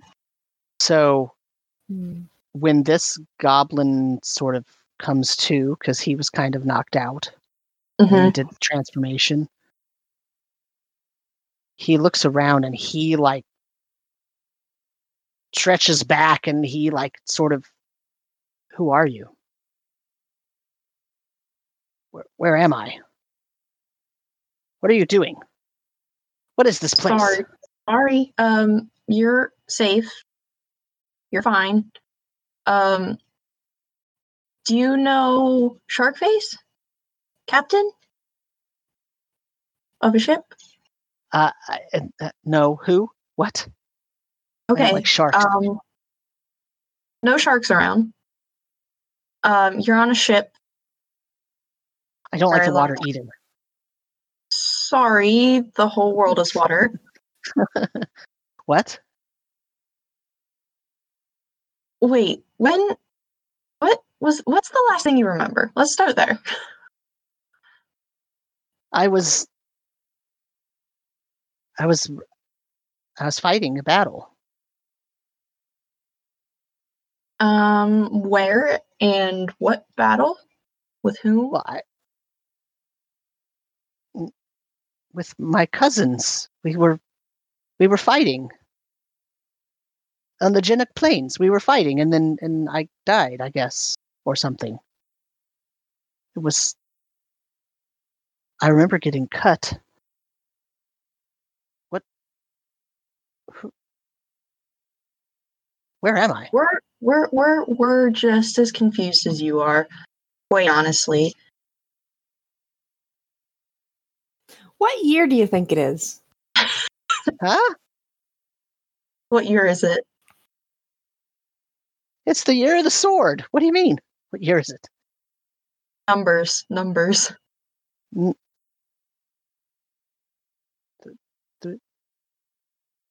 I don't know what you're asking. Interesting. Uh-huh. Okay. Does he have any reaction to, like, there's a Lutrinian talking to him? Not really. I mean, he's just really freaked out right now. Okay. Yeah. Well, so do you think? I think you died and got reborn, and you just recovered your memories after some bad shit happened in this life. What? Yeah, I don't know either. You think what? I think you were reborn after you died. Reborn or revived? Well, it was a different, well, you know, the stuff that we're not going to talk about. And Wait, there's what stuff? I don't worry about it. The thing is, things happened, and we just she just did some holy magic on you, and now you have these new memories from before. But it's been a while. You're you again. Yeah. But I take my Pelkert, stick it in his lap. I go to the next one. He instinctively just starts petting it, and he kind of calms down a little bit. That's what I thought. I go to the next one and do the same thing. I've got one thing we could try on. I could try on the ones that are farther along, changed. It might not be pleasant though. What is it? It's not gonna make zombies, is it? It shouldn't. Hopefully. That's less than reassuring, but I don't. Sharkface has pretty much given us free reign over experimenting on his crew. We might as well take the opportunity. I mean, to him, they're basically going to die if you don't do anything, right? Right. Yeah. Well, he has two options. He lets us do things and maybe fix people, or maybe they die before, suffering for a couple days more. I mean, the other thing he wanted was to help them finish their transformation. So this might be more along that line. So. Okay, so basically, I would polymorph one of them. He tells you that it is in year terms. So go back, pretend like I had this answer ready when you asked. Sure. It is 76 AB, the year of the blade. Oh. Oh, buddy.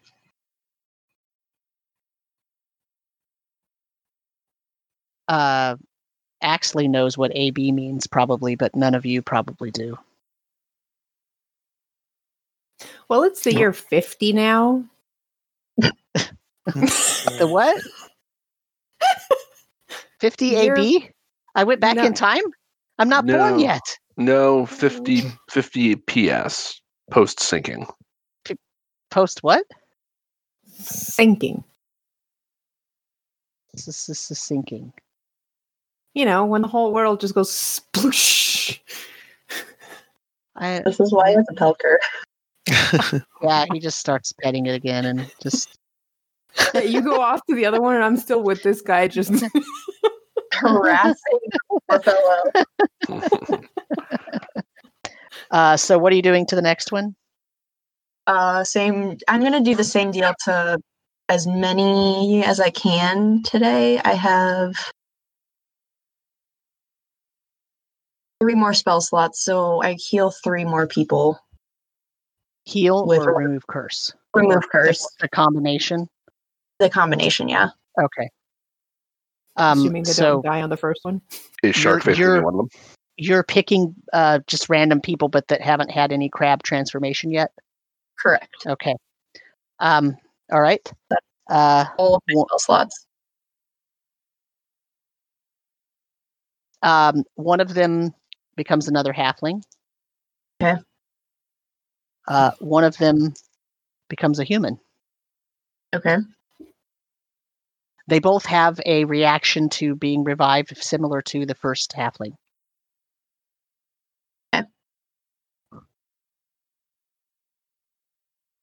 At this point, I'm just so fascinated that I go to each one and in turn and go, what year is it? You said you had 3 more, right? Sorry, I just named you 2. There's a small chance they'll die, so I have to. Okay. You have another human, so you've got 2 humans and 2 halflings. What years? Okay, well, so one of them says it is the year 81 AB, the year of the feast. One of them says 29 AE, the year of the veil. That was AE, not AB. Yeah. And one of them says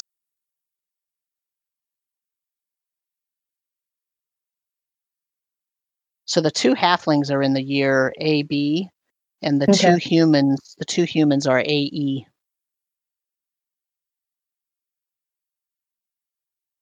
And are all their last memories of being in a battle and dying?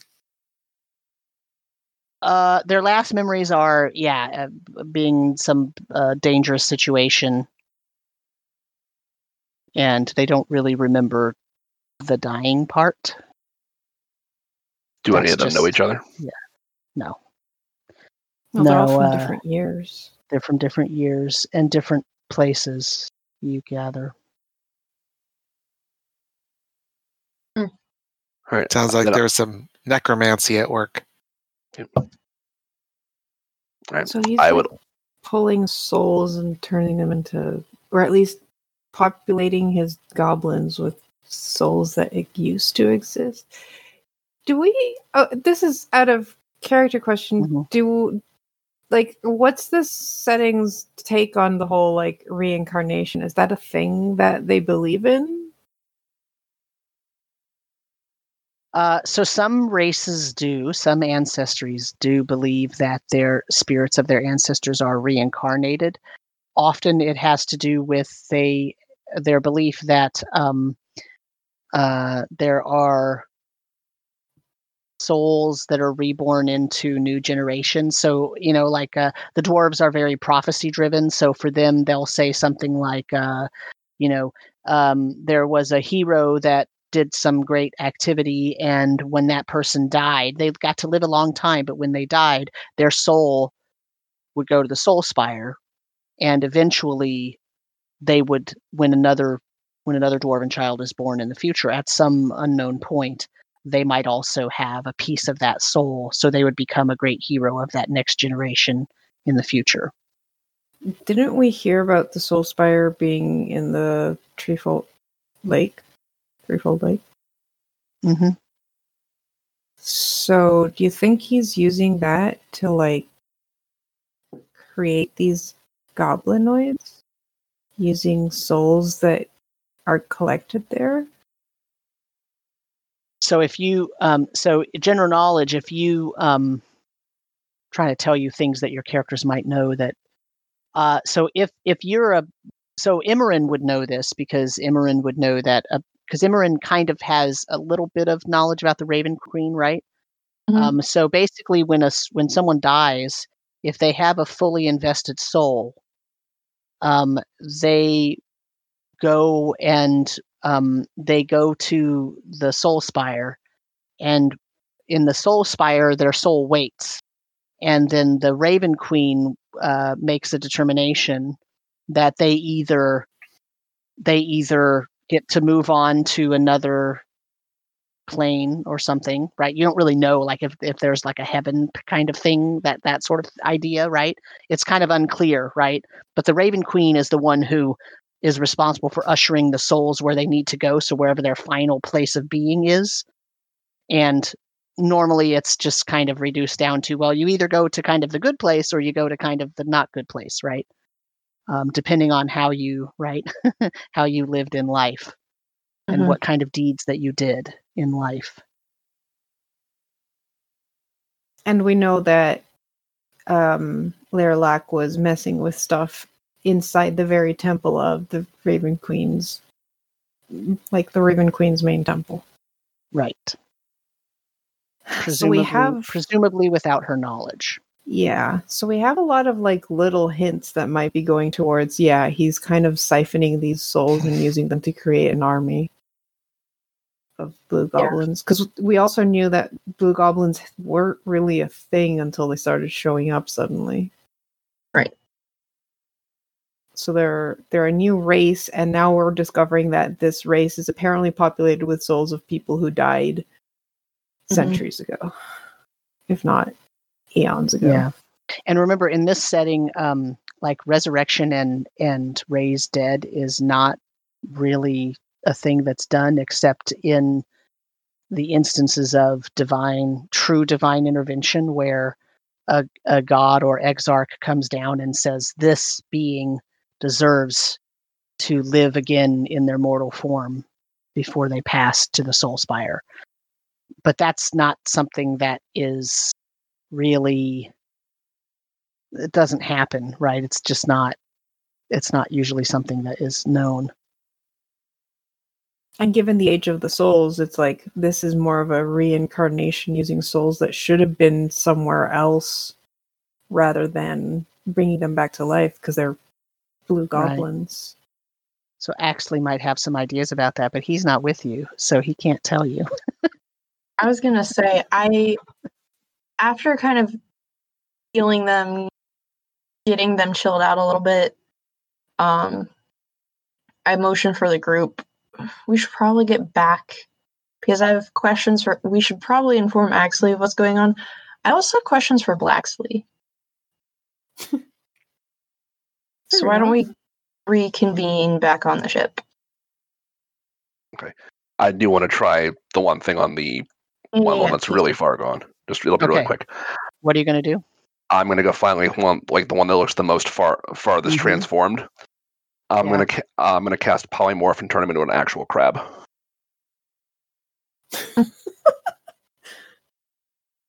Polymorphing him into an actual crab. Yeah. Or whatever most resembles like the transformation. Okay.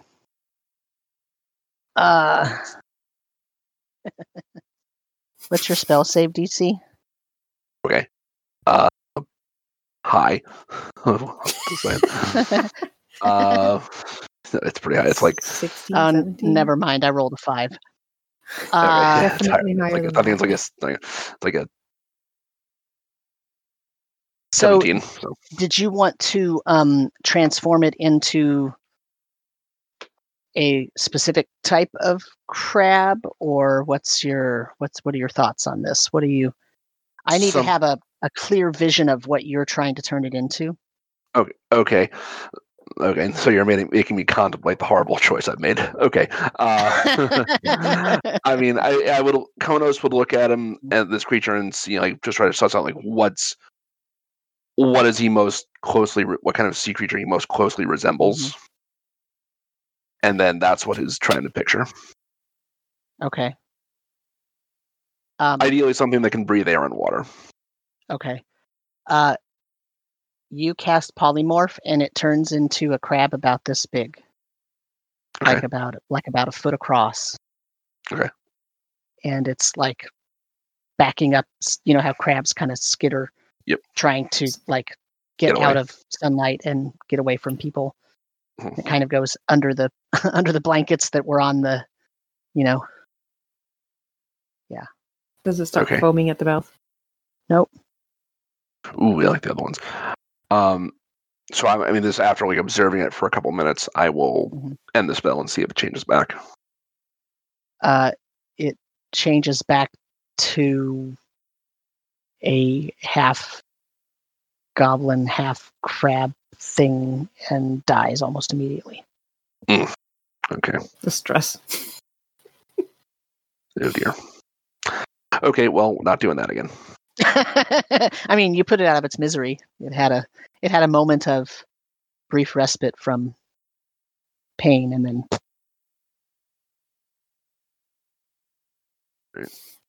Meanwhile, I'm probably perched somewhere where all the guys that have been cured are, and so the sinking. Holding a symposium. Just a brief recap of what's happened.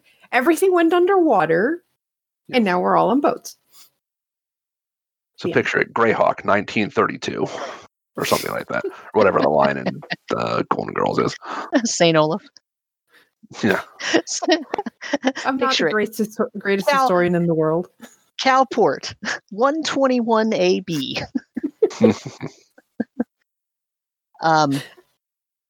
And considering my race is so short-lived, it's probably like, so centuries ago, 50 years ago. Yeah. Yeah, pretty much. I mean, the story that Marcel is weaving is very, suspect. Yeah. The important part is everything's pretty much underwater. There's a bunch of islands, and we're heading towards one of the bigger ones. And I'm sure you'll be able to find whatever you need to learn there. I hope you know how to read. Do you guys know how to read? Where? One of the humans asks you, where are we going? Calport. Oh, thank goodness. Oh, Calport. you're familiar with Calport. High five. The first halfling says, I know Calport. We're going there. Excellent. I didn't realize we were on the Calport Lake. I didn't realize we were on Lake Calrot. We'll be there in no time. It's fine. So I'm not used to seeing the shore, though, on each side, but I guess whatever. No. Yeah. Oh, dear. Or what? Oh, No, dear. Calport Island. Calport What? survived the sinking because it was really high up in the mountains, I guess. Now it's a port. Have you been drinking? I think you've got some. What are you anyway? I'm a Lutrinian. A what? A Lutrinian. What's that? We're originally from the Blue Plateau. The who? I think I need a nap. Azanana, can you fill these people in? Sure. Do you want to take them back to your boat or leave them on this one? I mean, they were Well, kinda right your now your ship's crew. been under control of the Haka, so I don't think these guys are going to be much use as crew, though. I think some of them even hate the water. I mean, they're gonna have to learn something, It's true. and they're gonna need someone. But this is not the world they knew. Someone to kind of show them the ropes. So I feel like Okay, I'll do my best. that would be great. And then Can't how do worse than I've done. Probably correct. would it be possible, just for time's sake, over the next couple of days, the ones that are not crab exhibiting? You want to try to transform all of those? Yeah, just over the span of a couple of days, spend a couple of on each of them. Okay. Okay, so you're gonna try to come back for the next few days on the journey and transform anybody who hasn't gotten so far that they have crab parts. Okay. Mhm. Okay. Okay. You can do that. Sure, that's not a problem. I Okay. will roll and make sure if they survive or not in a while. So that you're going back to the ship. Yes. Okay. Are you going to tell Axley? Yes, we fill him in on everything that just transpired. And I took my Pelker back, and I'm sitting on the floor, dead tired, because I spent all of my spell slots. So, yeah, they listed a couple of dates that they thought they were from, or that they are from, but Yeah, They're do I so know what far those are? back. AE and AB? yeah. Yeah. So AB means after Bane. So that's after the first Oh. Bane War. So that 70, what was the number? 70. 76 and 81. Yeah, 76 and 81 after Bane. So those were respectively 76 years and 81 years after the end of the first Bane War. Which we know is about 1,800 years ago. Right. And then the second is after the evisceration. Right. And the evisceration was the third war, which was in 1200. Okay. Wow. So then the question is, when were their souls harvested and actually put into the service of Larilac? How long would souls hang around in the spire? That's a good question. So theoretically, the soul. So the actual answer you'll get from a religious scholar is that the souls will remain in the soul spire for as long as they, quote, need to, in order for their future to be dispensed, right? So for them to go to it's almost like a purgatory, right? Before they've been finally judged, and before they can go to their final plateau, whatever that is, right? They have to be judged, and so it's the Raven Queen's job to judge, but it's not like there's necessarily a rate. So at least not that you know of. So theoretically, it's possible that someone could have had their soul, or something else happened. Like it's generally speaking, it's not thought that they would last that long in the soul spire. The soul spire. So in order to so this from the equation that the soul spire empties into the threefold lake, right? And when the soul spire empties into the threefold lake, that's when the soul is judged. Oh.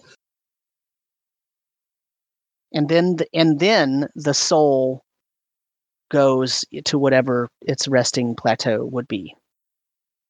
Whatever that is, which you're not sure about that at this point.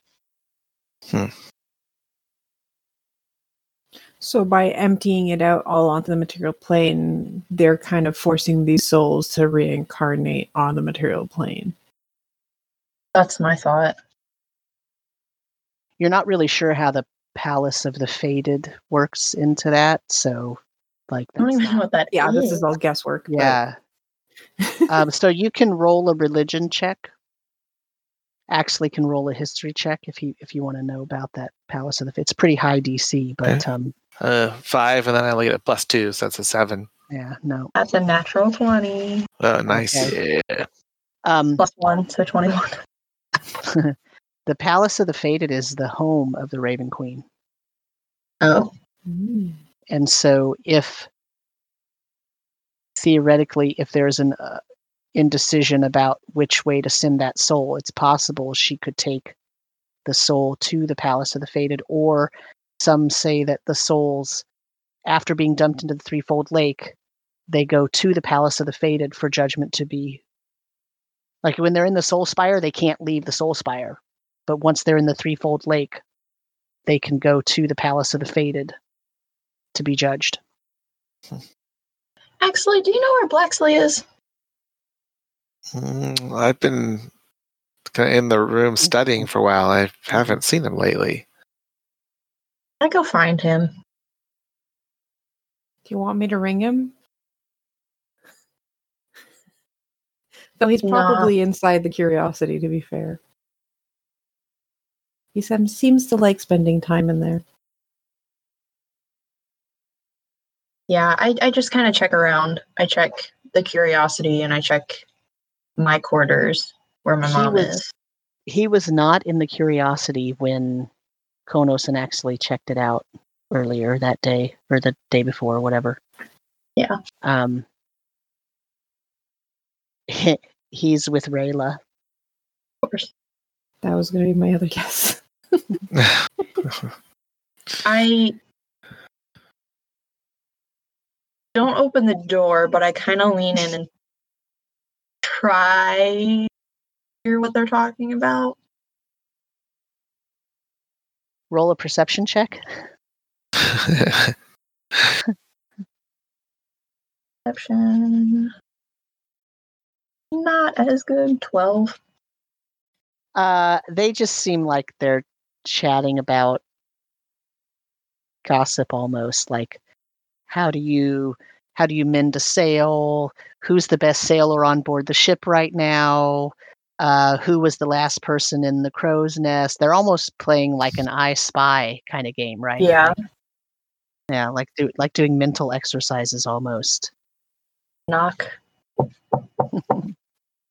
Come in. Hey, Blacksley. What now? We got some questions. Oh, great. I knew this was coming. Fine, ask away. Why don't you and my mom meet us down below?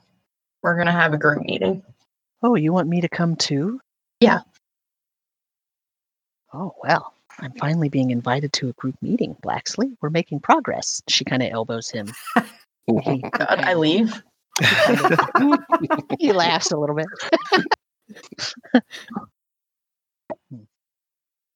Where are you having this group meeting at? Probably just below deck, somewhere quiet, maybe by the Curiosity. Okay. All right, so they come in and they sit down.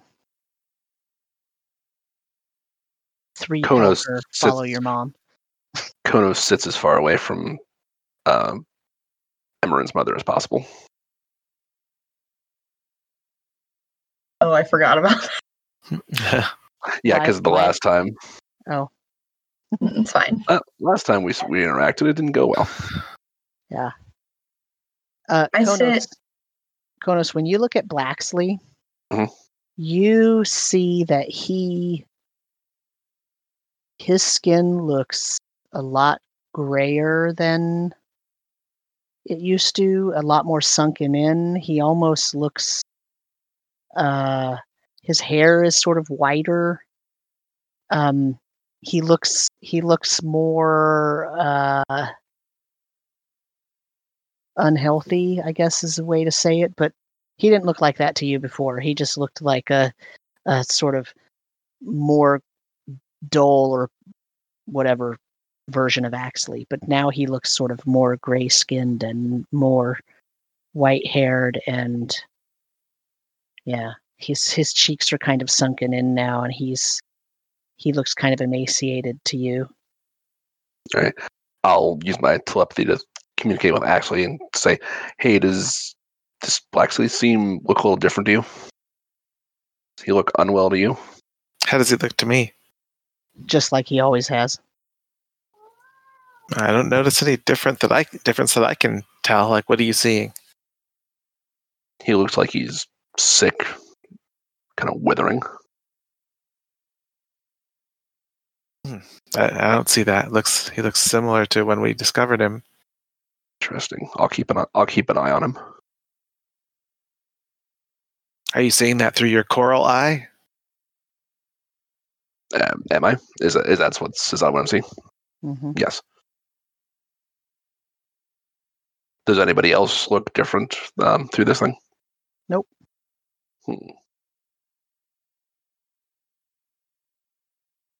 The Pelker have a glow.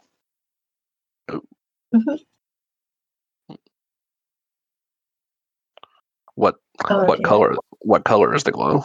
Golden.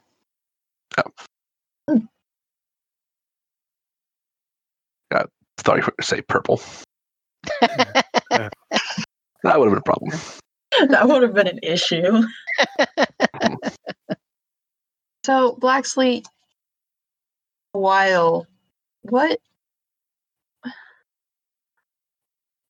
exactly are you doing here? We haven't actually sat down and talked about this. What are you doing here? I don't know. Axley called me. That's all I know. Okay. When you say And you're- called, I keep telling you to give me the task, but you won't do it.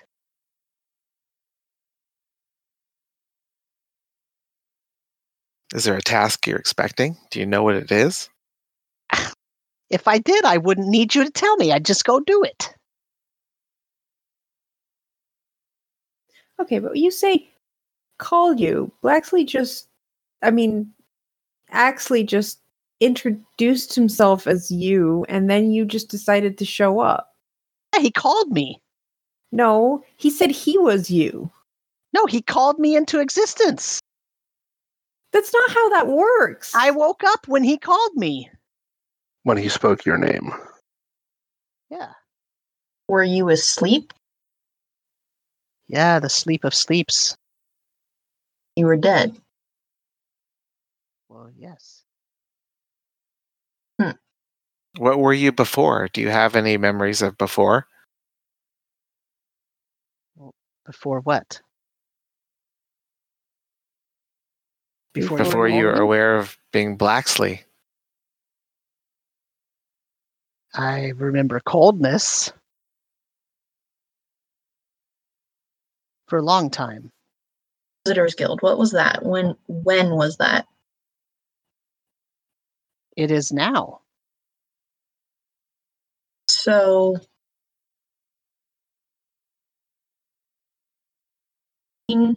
actually waking you up and current time, you are part of the Inquisitors Guild? What do you mean? All I know is it's a thing that exists. Oh, you weren't a part of it. I am a part of it. What's your role within the Inquisitors Guild? What's your job there? I'm the leader. Duh. That's what Axley said. That was just a cover story I made up to try to get through past the guards. No, it wasn't. It's true.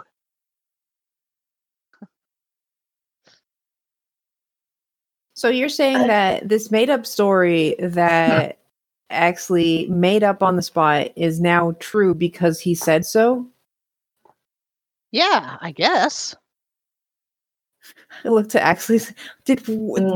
Are you some kind of god and you just forgot to tell us?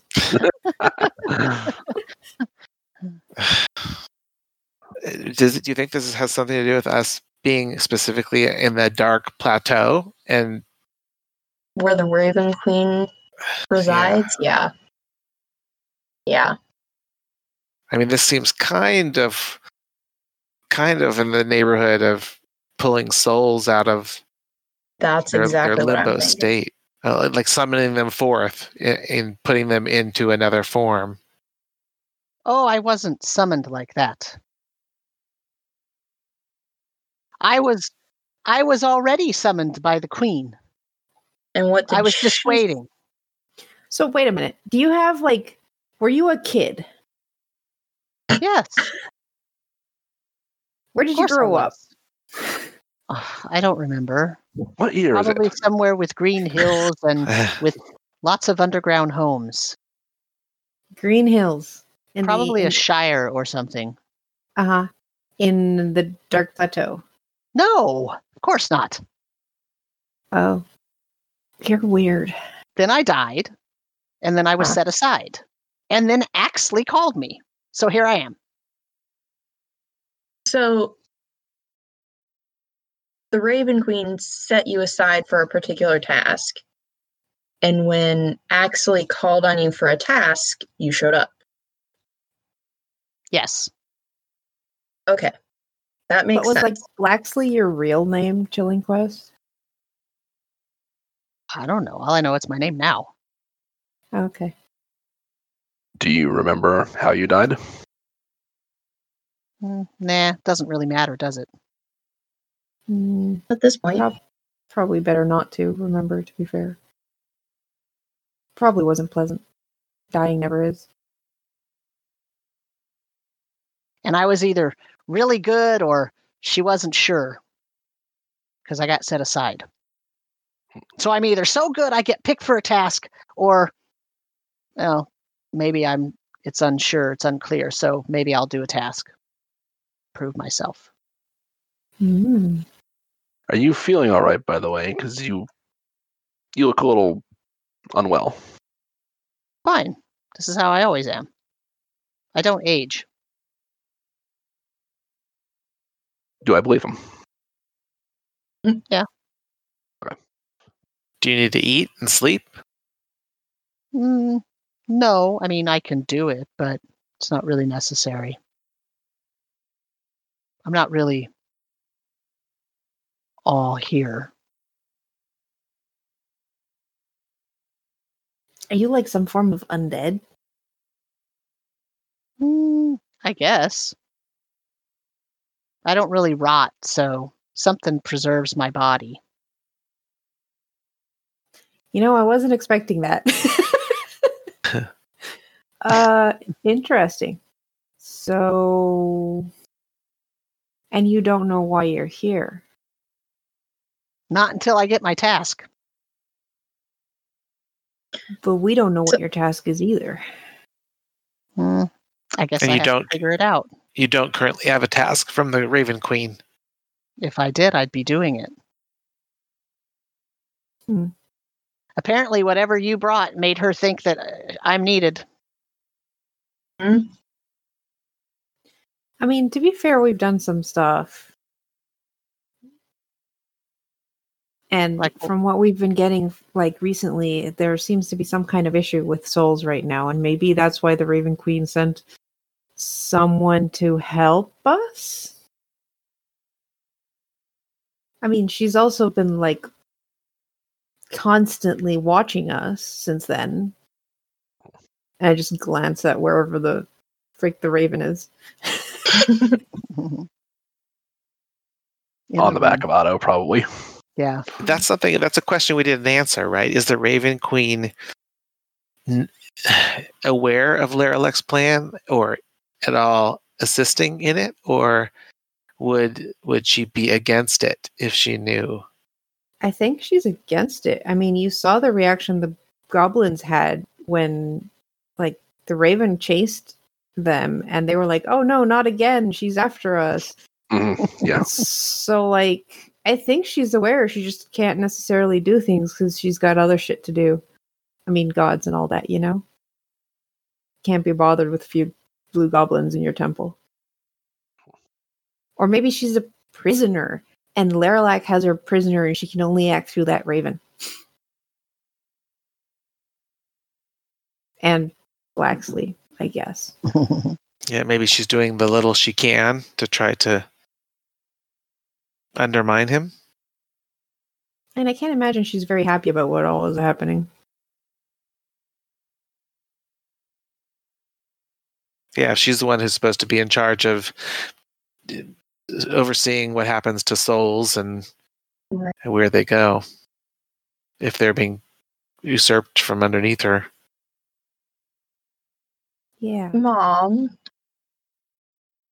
you mentioned Black wanting to trap Goras.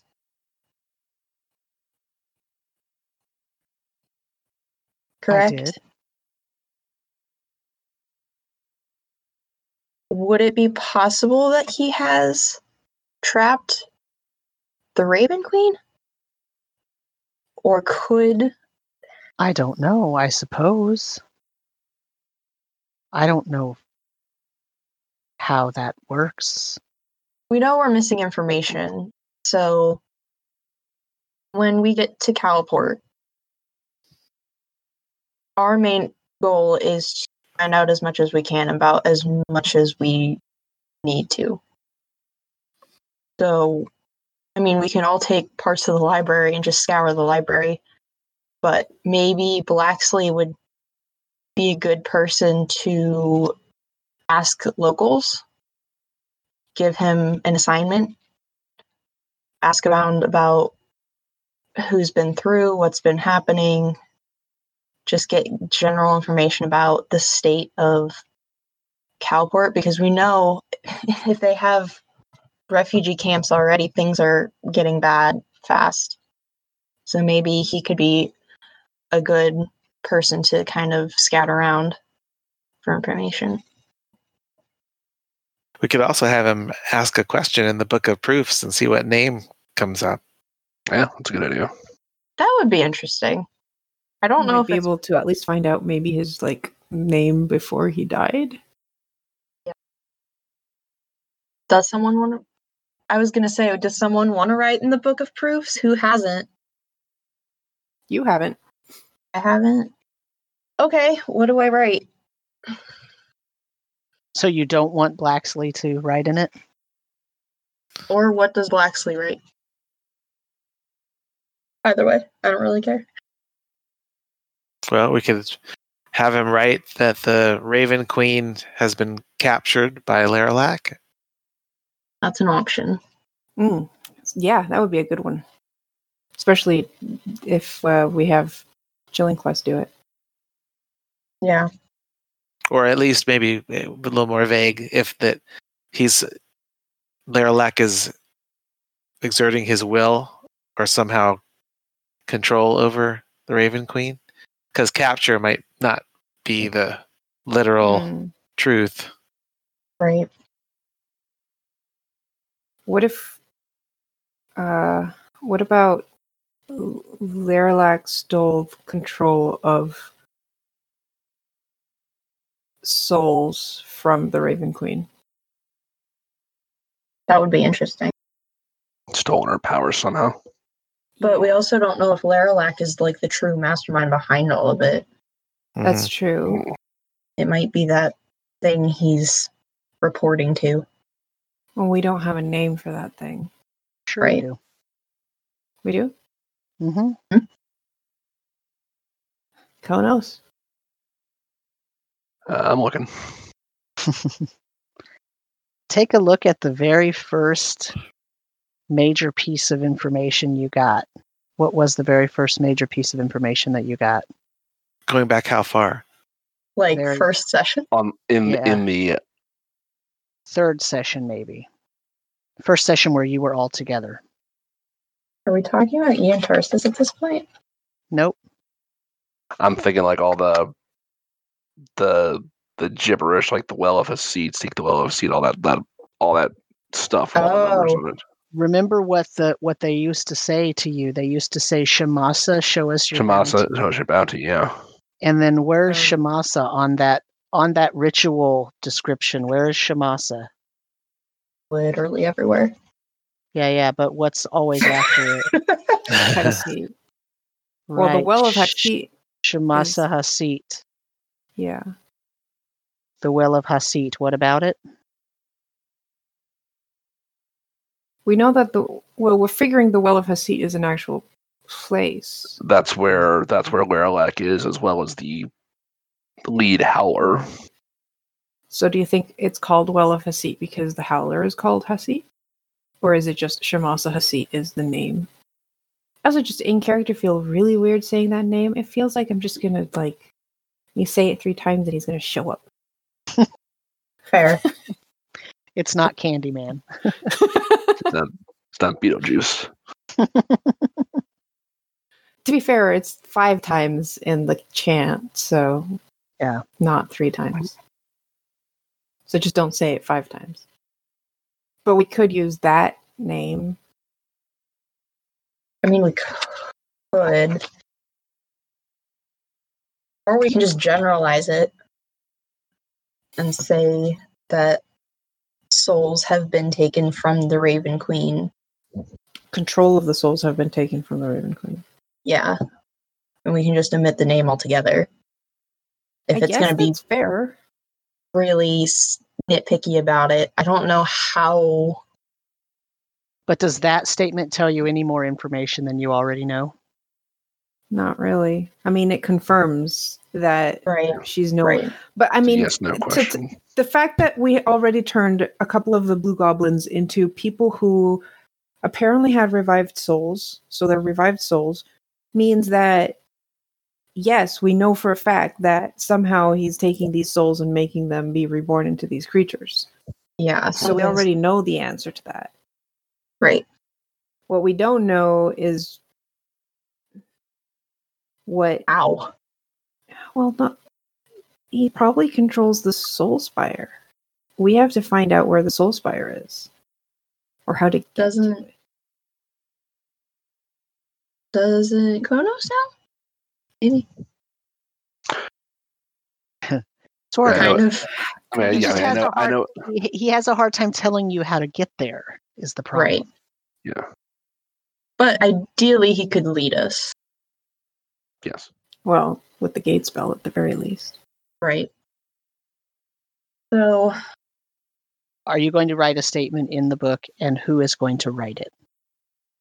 I mean, so if we move away from the whole Raven Queen thing and move back to just the sinking in general, like our overarching goal, Goras said something very not straightforward. Because I asked, so the White Axiom would destroy the Common Plateau, but not in the way I think it will be destroyed. So I kind of don't want to go that route. The Plateau won't be destroyed if we don't do anything, but it might not be inhabitable. Right. The question So is, what does destroyed look like? What does that really mean? Right. It wasn't a very well worded question, but nonetheless, Konos, when you asked a question of the book, it said that the person who wrote it was Volum? Yes. Hey, Bolum, really quick, why did your name appear when I wrote in the Book of Proofs?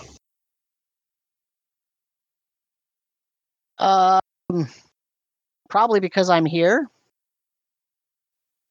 Okay, but yeah, but I was the one who wrote the question. Yeah, but I guess maybe my essence is more powerful than yours right now.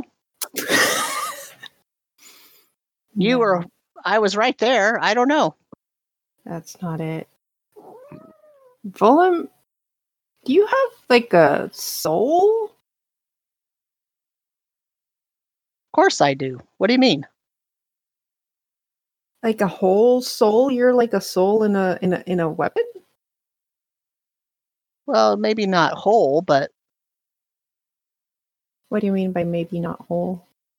well, I'm not whole. Most of my soul is here. But you said you had siblings. Could those be other pieces of you? And siblings. I have pieces of my siblings in me too. We need to be reunited.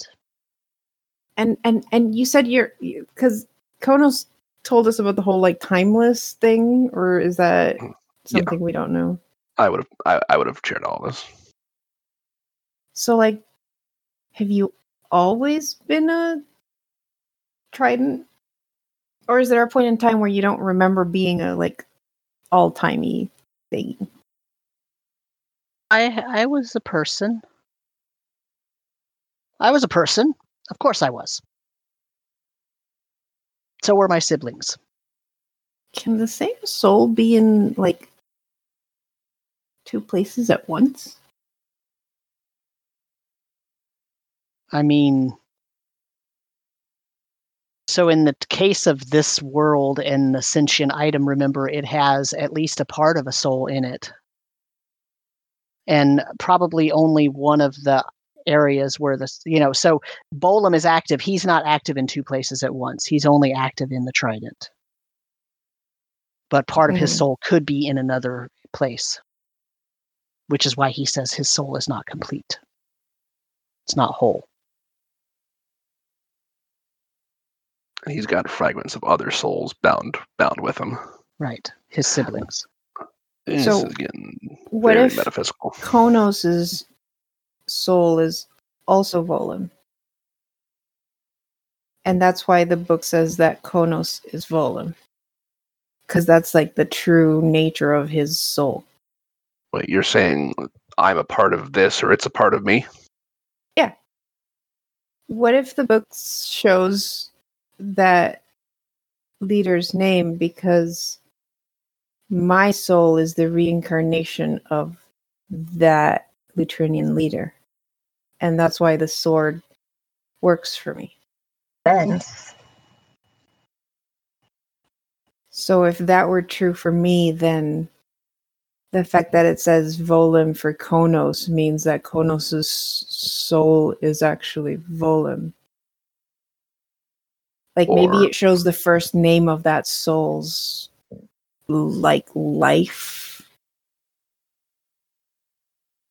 But I had a mortal life, and then I died, along with my brothers and sisters, because of that bastard. Which one? So many names. King Ian Tarsus.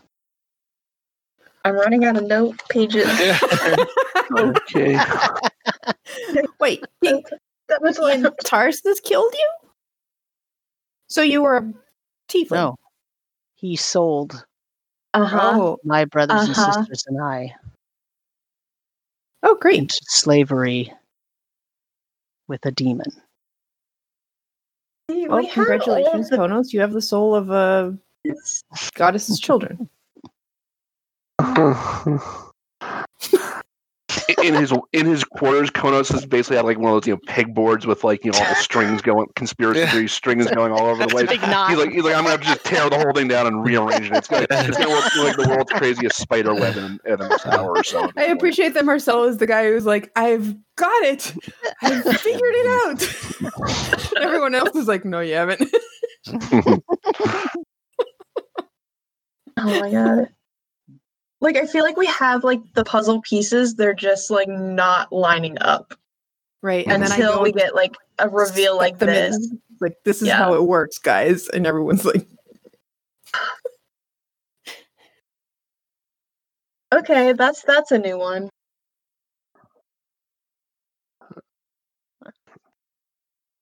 So now what question do you want to put in the book? Right? Oh, jeez. All of them. Oh god. I have a question for the book that we should do. Go for it, Konos' Marcia. soul is Volum. Well, let's make sure we spell it right, first of all. Good. Or somehow, like, Konos and Volum are the same soul. I'll try writing something. Wait, do you want to write it, or do you want to have Blacksley write it? We could have Blacksley right here. Well, what's the larger? I mean, we don't want to zero in too far, right? We want to try to answer one of our larger pivotal questions. Yeah, I'm not sure this how is like finding staring at one of that those out. big 3D puzzles and just getting a migraine. Yeah. Right. See, this is by infinite knowledge is a temptation. You get so focused on that, things like that. It's like everything else just gets obscured. Mm-hmm. Yeah. I mean, big things would be like, do we want to try to narrow down or rule out that the coral needs to be returned to the lake to?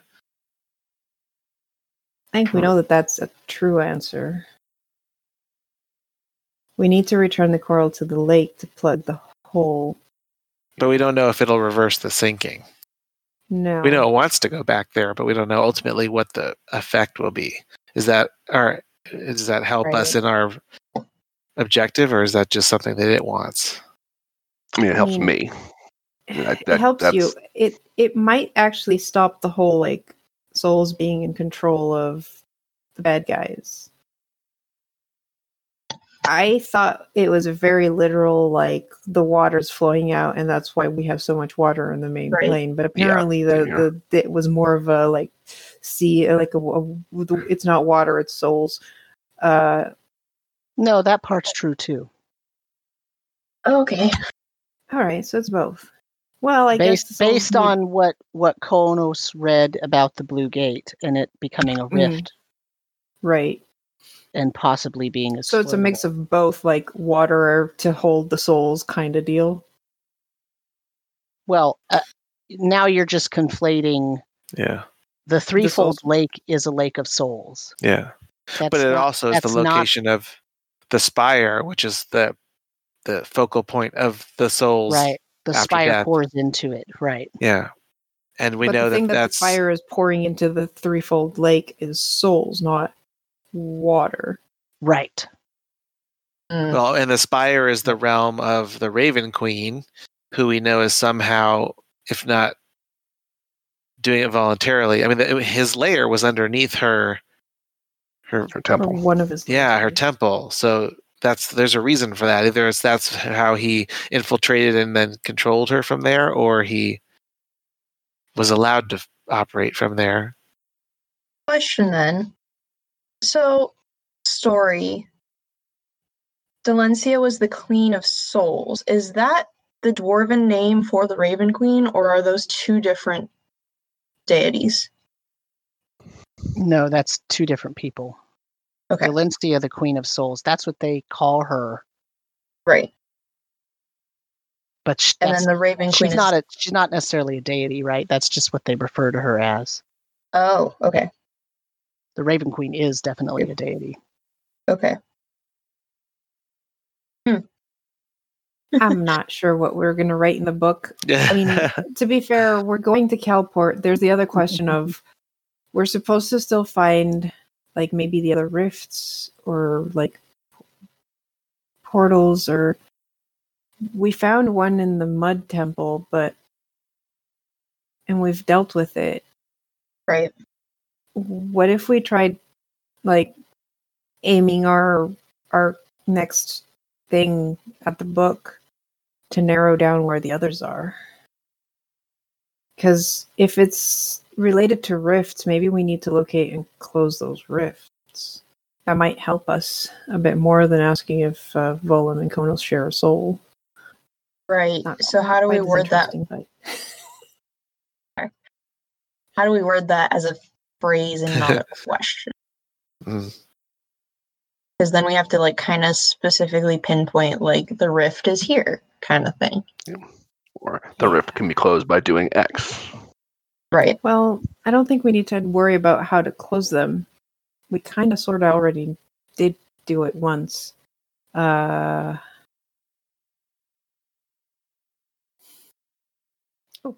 What if we say that one of the rifts is on that island with all the ruins and stuff?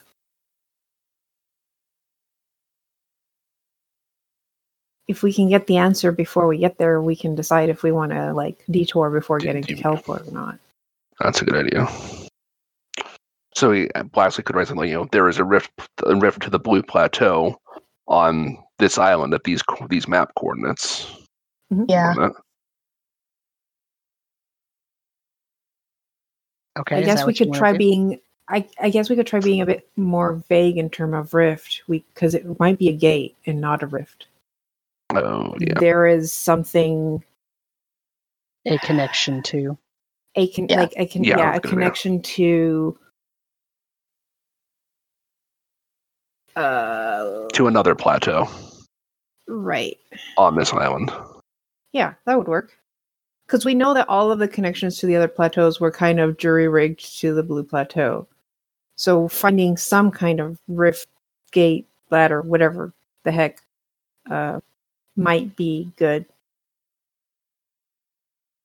And if there isn't, then we know that we don't have to worry about going in that direction, and we can just keep going to Calport.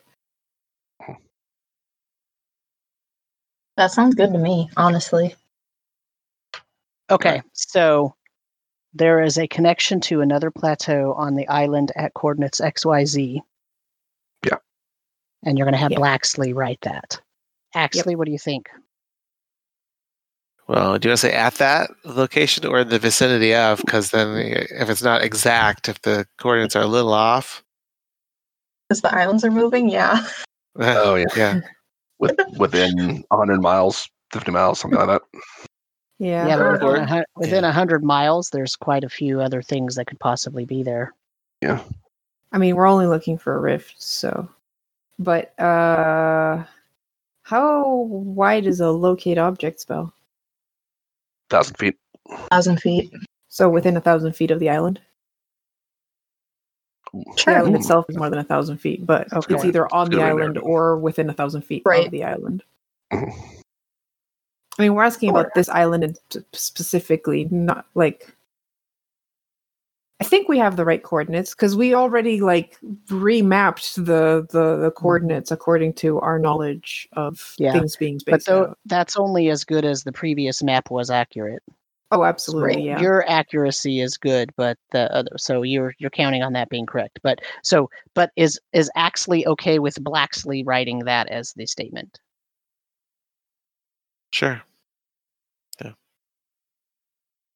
Okay. So he writes it, and it starts scribbling. And it doesn't take it very long. It only takes it about an hour. Oh, that's nice. And it says, this statement is false. Well, that saved us a lot of time. It did. What's the name? Uh-oh. That's the part Marcel wanted to know the most. Yeah. The DM will make you pay for that. Cornelius Adram. No! No frigging House of Adram. God damn it. Oh my god! What? Okay. Neat. I knew the name was more important than the question. Well played. What? God, we had too many of these this session. That's what you said last session, too. God. Oh my god. Okay, so let's fast forward a little bit because it's already been 3.5 hours. Okay. No. So we're going to fast forward to you coming into Calport. Yeah, because we did do a beeline for it.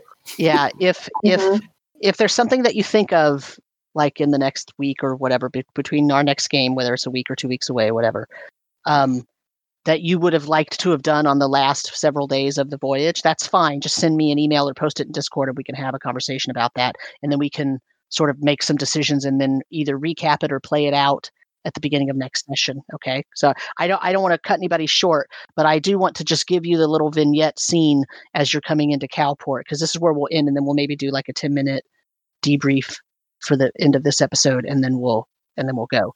So as you come into the island, as you come into the Calport area, you see that the city, as you're bringing the ship up, you get stopped at the docks, far out from the docks, as you're coming toward the town. A small boat, a ship comes out to meet you, and they stop, and they send over a messenger that brings aboard this listing of rules regarding Calport, and I will display it on the screen here for anybody who might possibly be watching. And basically what it says is this: before you get to dock, you must agree to the following. It says, within Calport city walls, no teleportation, no casting in public, no concealed weaponry, no open deity worship, no fighting excepting designated areas, no fighting excepting sanctioned duels. And it says by order of the Captain Lord Tobic, Baron of Jinook, Steward of Weltusk, enforced by the Queen's decree. Oh boy. And you are basically told, without any fanfare, that you and all of your ships must agree to this before you can port. And if there is anyone sick, you must port at the far north dock, and the people that are on that ship will be sequestered and quarantined until it can be ascertained that whatever sickness they have is not contagious to the other people in the city. By this point, since we've been traveling for so many days, do we still have sick people left, or do we only have dead people and recovered people? Well, you have... so Imran only healed people that had no crab pieces. And I'm assuming Konos did not polymorph all of those people and cause them to die. No, he wouldn't have done that. Which means Sharkface's ship has sick people on it. So Did Emran ever try to remove curse on Sharkface? Sharkface doesn't want his curse removed. Oh, His went off without a hitch. He has no problem. Yeah. He is a full-on controllable Right. hybrid shark. I mean, would Emran want to try that on the other sick people? Like, they have two options right now, as far as at least I see it. You either help them die and not continue suffering. Well, how long will they last? I mean, Lucanius has lasted a long freaking time. Like, some of these people, like, if we can find something, we might be able to save a couple of them. Not all of Okay, them. so in that case, we still have sick people, and that ship has to go to the north. Yeah, I say we send Sharkface to the north. Everything else is fine. As I tuck my symbol into my tunic. Remember, the Haka are driving Sharkface's ship. Yeah. They're manning his ship, which means that part of them will be sequestered as well. right. So I'll instruct the Haka. Essentially, these are the rules we have to abide by while we're here. Some of them will have to remain on Sharkface's ship for the time being. At least they're not doing it for all the ships, because you don't want to be in the refugee camp for 2 weeks. Yeah. Okay. I guess we can agree to the rest. I mean, it's not like we're casting. Not like no casting. Like, I send a quick no message to my dad. No casting in public. No casting in public. So people can cast in the privacy of their own homes. Right. Right. Okay. Yeah. Yeah, that would suck. Imagine not being able to use prestidigitation to turn on and off the lights. Wait, that's thaumaturgy. Anyways. So when you dock, the dock watch immediately comes to your ship. Oh, you're going to call your dad, Imran? Yeah, I just quickly... You're going to whip out your iPhone and... Yeah. You're going to do a message? Yeah. Quick sending. Hey, Dad, we're here. Are you still in the quarantine camp, or are you out in the city? We're still in the refugee area. Okay. That's what I wanted to know. So, when you dock, they actually do the intake for Sharkface's ship first. He's in full human form, by the way. He doesn't go shark on them. Okay. Right. Doesn't go shark on them. He doesn't go shark on them. Right. And then you all dock. Uh-huh.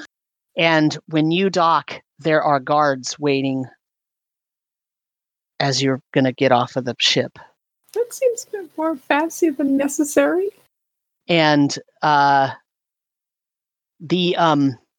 one of the guards, these two guards are wearing like full.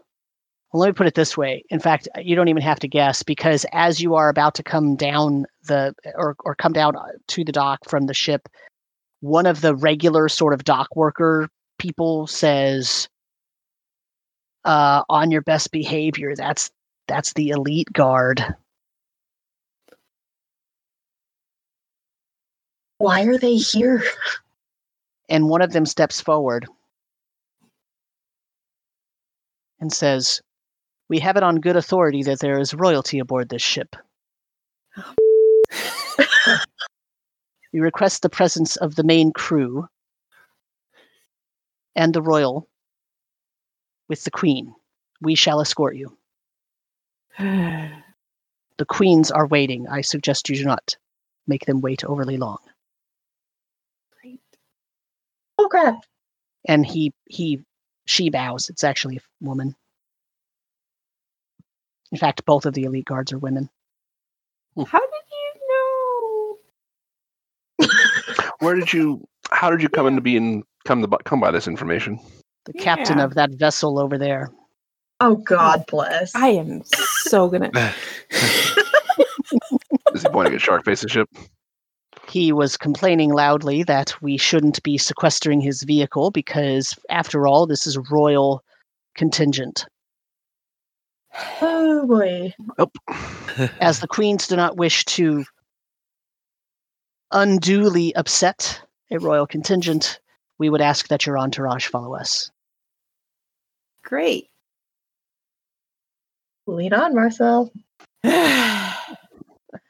Well, I guess we're going. So We also have a chieftain. That's true. yeah. You learn as you are being escorted to the royal palace. You learn the names of the queens, and this is where we'll end. One of the queens' names is Remethis, Remethis,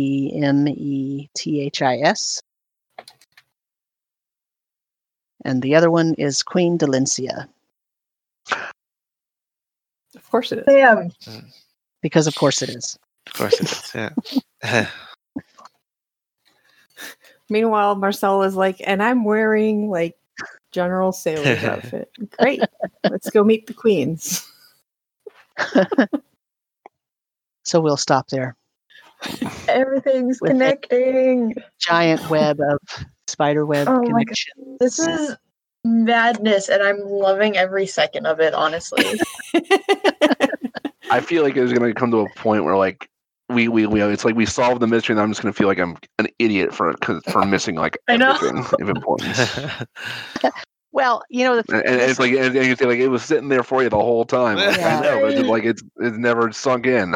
If we'd this only is get here. actually, this is actually a great debrief topic, though, because in fact, on the last Behind the DM Screen, which is one of the podcasts I'm on the Tome Show Network, one of the listeners asked, how do you let the players know about a villain or an important NPC without like making them fight early on or without having an actual incident?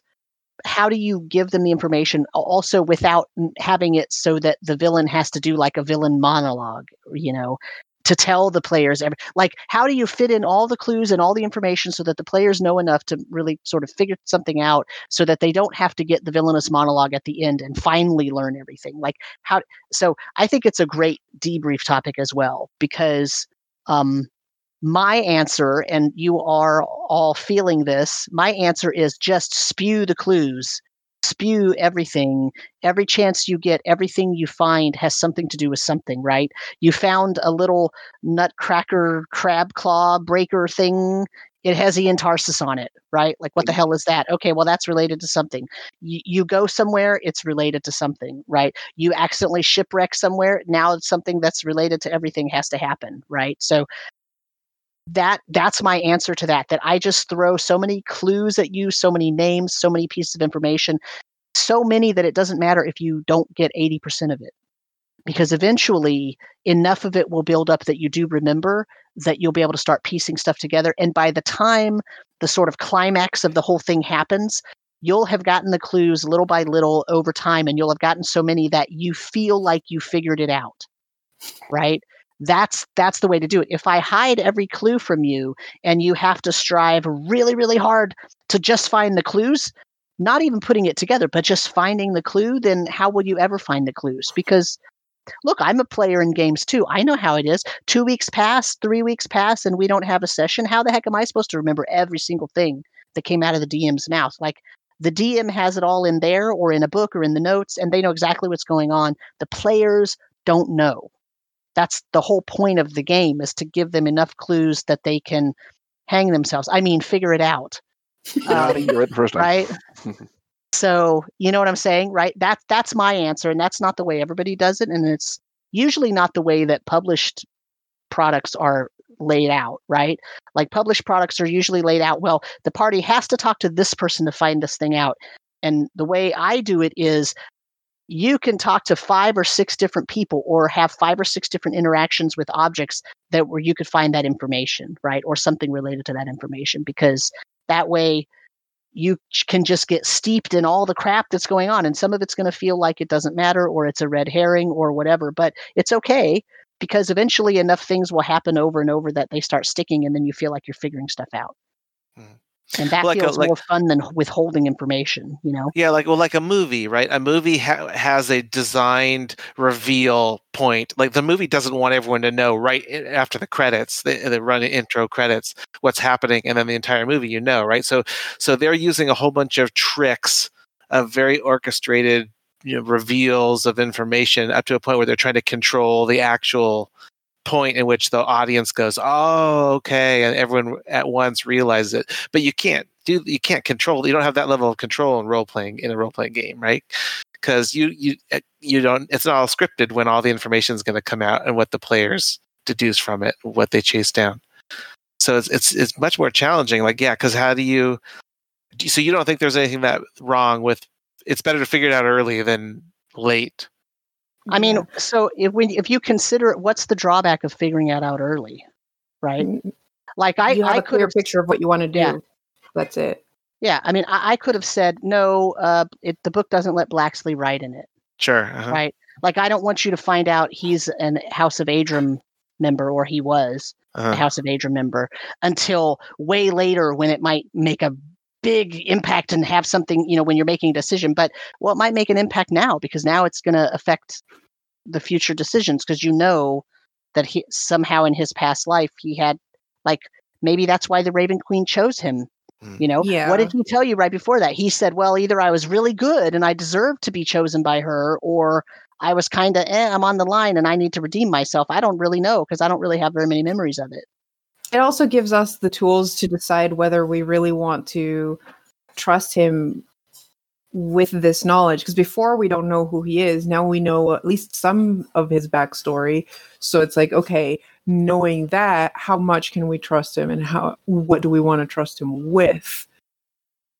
And I feel like, giving more information is not bad, because I mean, your climax for a campaign shouldn't be something that depends on that surprise element. If the surprise is the big thing, then maybe try working on it some more. Yeah. I mean, so just to be clear, some games that are designed like that, they can be okay if you know that it's a very specific, sometimes some one-shots do that, right? Like if you're doing an investigation, at the end, the climax is you finally figure out who did it, right? Or what, that's fine. But if this is session 22 or something, right? Now in podcast time, it's going to be 32 or something, because I started making them 1 hour long, right? But overall, this is our 22nd 3-hour session, or 4 hours now. That's a long time. If you didn't know anything so far, you've just been kind of on a boat trying to get to Calport because they have a big library. You would be it's better to give you more information, because then you can decide what you want to do with it. It builds up stakes, which is what makes role playing interesting. I think that's the main point. Sure, you start in ignorance, and I'm kind of thinking of one of the newer things that I'm running with 2 of you guys. And the whole idea is, you start from a place where the characters know nothing. But for the characters to get involved in the end game, you have to start letting them figure out a bunch of information, so that it gives them a reason to continue on the journey of the hero's journey that we're all playing by playing this game. I mean, it even happens in, say, I don't know, Tyranny of Dragons, which is another campaign that I've actually read. Sure, it's a module, so there's a bit more railroading in terms of where the information is, but you have to build that stake for the character to care about continuing on that railroad to begin with, and not, I'm just going to go off and save these people from some goblins instead, because I don't care about dragons. And no one ever. Yeah, right. And there, there's another aspect of that too, and that is if I hide everything until the very end, it's not meaningful, right? It's just not meaningful. And then there's then there's a third aspect, and that is, for example, Imran's character, who started out as she wanted to find her mom. That was her main goal. Well, now we found her, right? So I had a decision to make. I could have let you guys find her and had her be 100% okay. There's nothing wrong with her. She has her full memories. Larilak didn't do anything to her other than use her as, I mean, he kidnapped her, right? But he didn't like mess up her brain or mess with her memory or make her psychologically distressed enough that she now has issues, right? Or I could say, well, what would a person be like if they got kidnapped by a big bad evil dude? And even though she was rescued and it was by someone that she loves and she's still sort of, whatever, but there's obviously some issues there that need to be resolved for her. So my choice was either make her totally fine and there's nothing wrong. And, like I've played in games where you rescue a bunch of prisoners and they're like just fine. And it's kind of like, really? They're just fine? Like, I don't know, they were tortured and, like, I don't think they'd be just fine. Like maybe after a while, but right when you rescue them, they might have adrenaline and they can fight, but they're not fine. Like nobody's fine after that, right? Like that's not kind of how it works. Right. So plus, that's the way you resolve it, then they immediately lose their relevance shortly after that. Exactly. Yeah. Then she would just go away and it wouldn't make any difference. And then where would Imran's character be? Okay, well, I did my major task. Well, now what do I care about? Like, like do I care about maybe trying to go figure the rest of this out with you guys? Or should I go back with my mom to Trastenfinn and try to make everything okay with my dad and try to heal my mom? Like, you know what I mean? Like so there's some decision points in there from as a DM where I had to also weave in enough information that Imran would still be hooked and still have a need to do something else after her mom was rescued. Because I knew that was going to happen relatively early in the game, that she was going to be rescued, right? Because I knew where she was and I knew you guys could find her. So I mean, it's I don't know, so my rule of thumb is always for new DMs. I this is what I always tell them: if you think you're being subtle, you're being too subtle, right? Because you being subtle means you're not telling the players anything, right? Because they just won't catch it. They don't know what's in your brain. They're busy thinking about their character, and all they get is what you tell them. So if you think you're being subtle, or if you're considering being subtle, you're being way too subtle. If you think you're barely being subtle, you're being too subtle. Just put it out in front of them. You don't have to make it hidden at all, right? And to be fair, like as players, it's really hard to catch on to subtle things because you don't know the whole thing that's building up. Right. So you have to kind of, the subtle thing has to be a really big mallet with which you hit your players over the head with. That's as subtle as you can be. Sometimes more than once. Yeah, no, and that's what I mean. Like, I don't mean it as all players are dumb. That's not what I'm saying at all. No. What I'm saying is, and this is why I always suggest that every DM be a player at some point in time, because you have to know what it feels like to be sitting at the table and not really understanding what's going on, and you don't even know what question to ask. Like not a single one of you thought of asking Blacksley about the House of Adram. No. And for good reason. You had no reason to think they were connected, right? Yeah. Which is why that was a reveal, right? Mm-hmm. And now you might have some questions, right? But you know what I mean? Like, so that was on purpose, but there was nothing to tell you that you should be asking him that question, right? Mm-hmm. And I knew that, and it wasn't important at the time, so I just didn't, right? I could have had that reveal a long time ago. It doesn't really matter, right? The other thing is, like, from a player's perspective, it's so hard to know what detail is supposed to be picked up on. Yes. How am I supposed to know that that name was on a piece of paper? Okay. Yeah. So what? A long time ago, right? Unless that keeps coming up from the DM, that player is not going to catch on. Yeah. So not along with being not subtle, right? That hitting with a hammer thing, what we mean is say that thing many times. And you don't have to say, look, guys, this is an important clue. But you can say, you just found another note, or this person over here told you, ooh, I've heard of that name, or, oh, that sounds like a, whatever, such and such. If they know about it and it keeps coming up, there might be something to it. And eventually the players will catch on, but don't expect them to catch on with the first clue. No player is going to do that. No one is. You have the different type of players, right? You have the player like Nina who writes down everything and has a bunch of notes. And then you have people who the only thing they wrote down was the quirky one-liner that they did during the session. And you have to, I'm not calling anyone out there. It's just something I maybe do. Anyways. So you have Only to I write kind of it- like, only yeah, I that's write why down you have to everything and keep. get lost in my own notes. There's too much to sort through, even with word searching.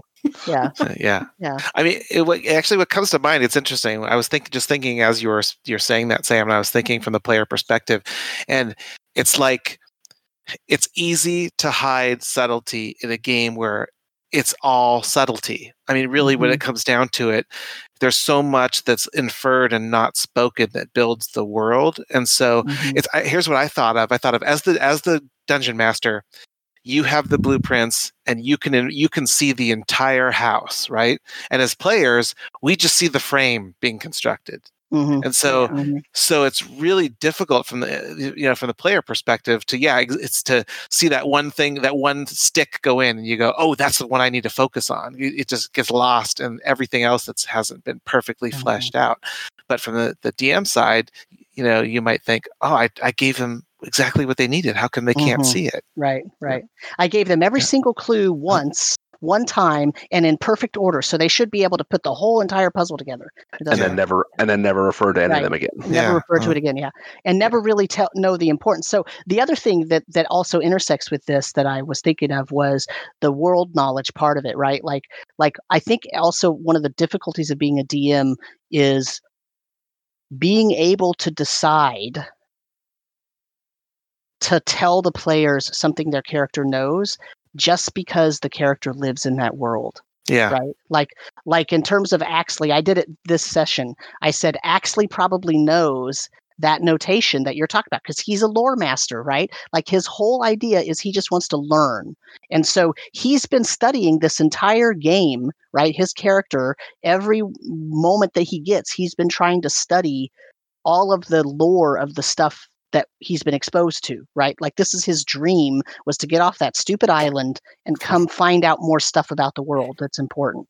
And so he's been thinking about stuff and writing stuff down and reading stuff and all that stuff, okay? So it makes sense that his character, having grown up in the world and having now studied a whole bunch of stuff for the purposes of just learning the lore, would know about that timing, would know about the roll of years and the way that the years are named and all of that stuff, where you guys might know some of it, but maybe not in as much detail. You might know there were 2 wars before, or you might know that it was, in the ancient past, like more than 1,000 years ago or whatever. But in terms of that's like me talking about, one of the Roman emperors. Like everybody's probably heard of some of the names, but do you really know the actual history of the details of what happened? No, most people probably don't know that, right? I would. Yeah, right. So, but you're not most people, right? So No, I used to be a Latin teacher, so so there you go, right? That's actually a great topic for probably embellishing on a future discussion, because I really do appreciate that you have that perspective of us as players, and because that's rare. I think in most games that I've played, I've been frustrated because I feel like I get punished as a player because I didn't specifically write down everything in my inventory, so that in that moment I don't have something that would be fairly obvious that if I lived in that world, it's a fairly benign item that my character would have, but because I didn't list it, I don't have it, and now I can't do what I wanted to do, or So I mean, how do you? Well, that came up with Imran this time with the incense, right? It makes complete sense to me that even she might have some incense, but maybe she ran out, so she had to ask the Haka. Well, obviously they're going to have some. Right. And that just makes sense. I think another thing we forget just as people, how much do you know about the world you live in? You know an enormous amount about the world. Yeah, there's a lot you don't know for sure. None of us know everything. There's a crap ton I don't know. But I know about my day-to-day life better than anybody. And I know about my town and my region, and I know what it's like to live here, and I know kind of the attitudes of most people, not every single person, right? But most people. And I know the names of local places. I know the names of the roads. I know, what time it gets dark, I know those things. So why wouldn't my character in a setting also know those things about that setting, right? Unless in that setting they just got swept away and moved to a complete new place that they don't know anything about, and that was the basis of the story, then fine.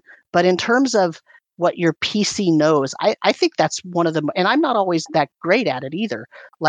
I think that's a hard thing for DMs and GMs of any system to learn, is you have to be able to tell the player what their PC knows just from being alive in that world. Because we don't make an exhaustive, like it's not part of my list of my prep here to make an exhaustive list of what you know, but you kind of have to on the fly decide, well, would anybody know that? Sure. I don't know. Yeah. Cool. I think the takeaway is it's better to have more knowledge than keeping things like undercover.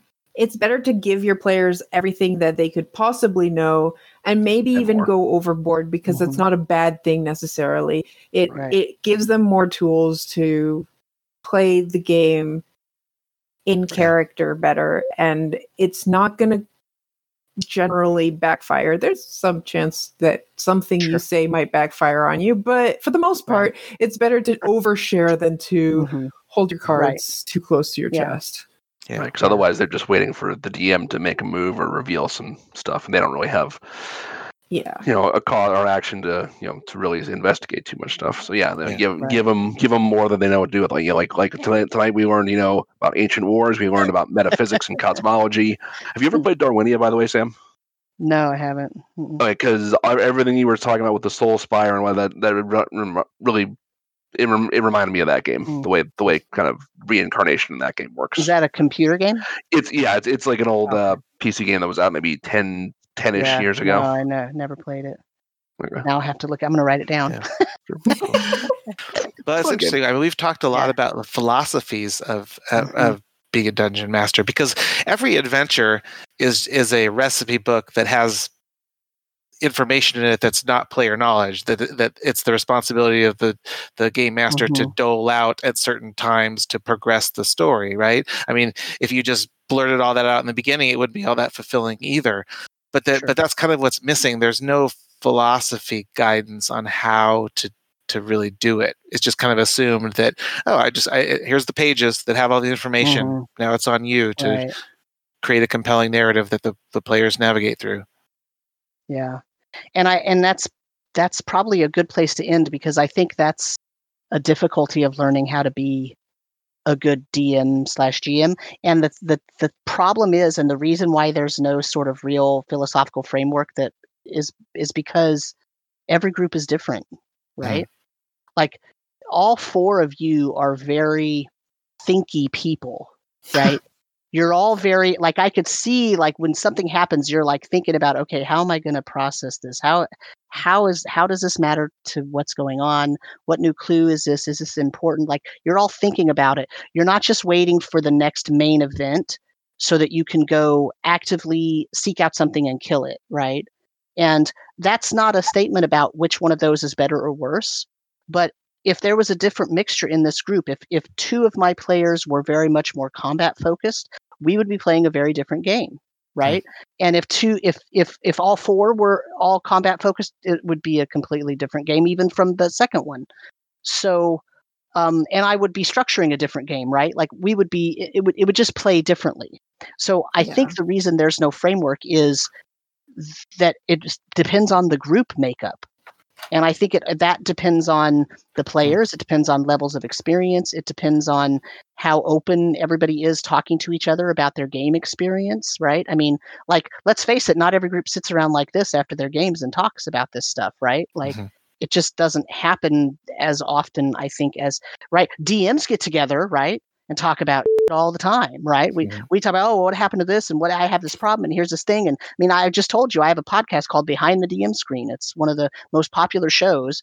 It's kind of a joke that, don't talk about your game, don't talk about your character. Nobody wants to hear about your game, except that's one of the most popular shows on that network.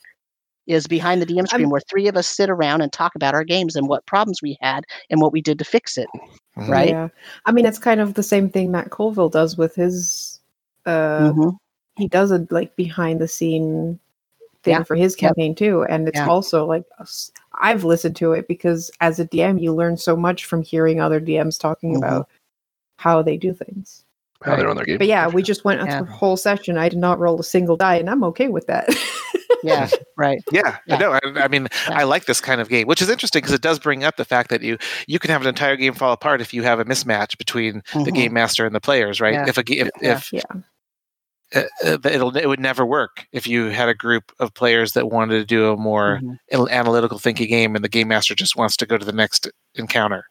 Right. And I mean, that happens within players too. Like I have groups where some of them are more like this group, and then I have one or two that are more focused on the combat, and I can see them disconnecting when we have a session like what we had today, because that's not where their main interest in. So I have to like bake in some kind of encounter to keep them interested. Yeah. And that's just the kind of thing you have to learn on the fly. Right. How do I balance my session for my players? Right, I would say it's not necessarily combat. I've seen the variety of like streams like this that I've seen. They tend to go in two ways. They go two directions. Like one is like the more not necessarily even combat focused, but just using all the actual player tools, rolling lots of dice, using your skills, stuff like that, using player abilities. And then the other one is more just like it's like D&D is kind of like an old 50s radio drama type of thing. Right.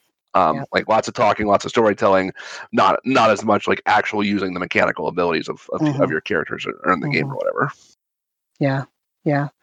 I tend to be and this sort of, it's sort of how I used to be. And then I evolved into sort of a more modern DM. And now I'm kind of going backwards, because what I tend to do is, and depending on who you talk to, this is a modern idea or it's an old school idea.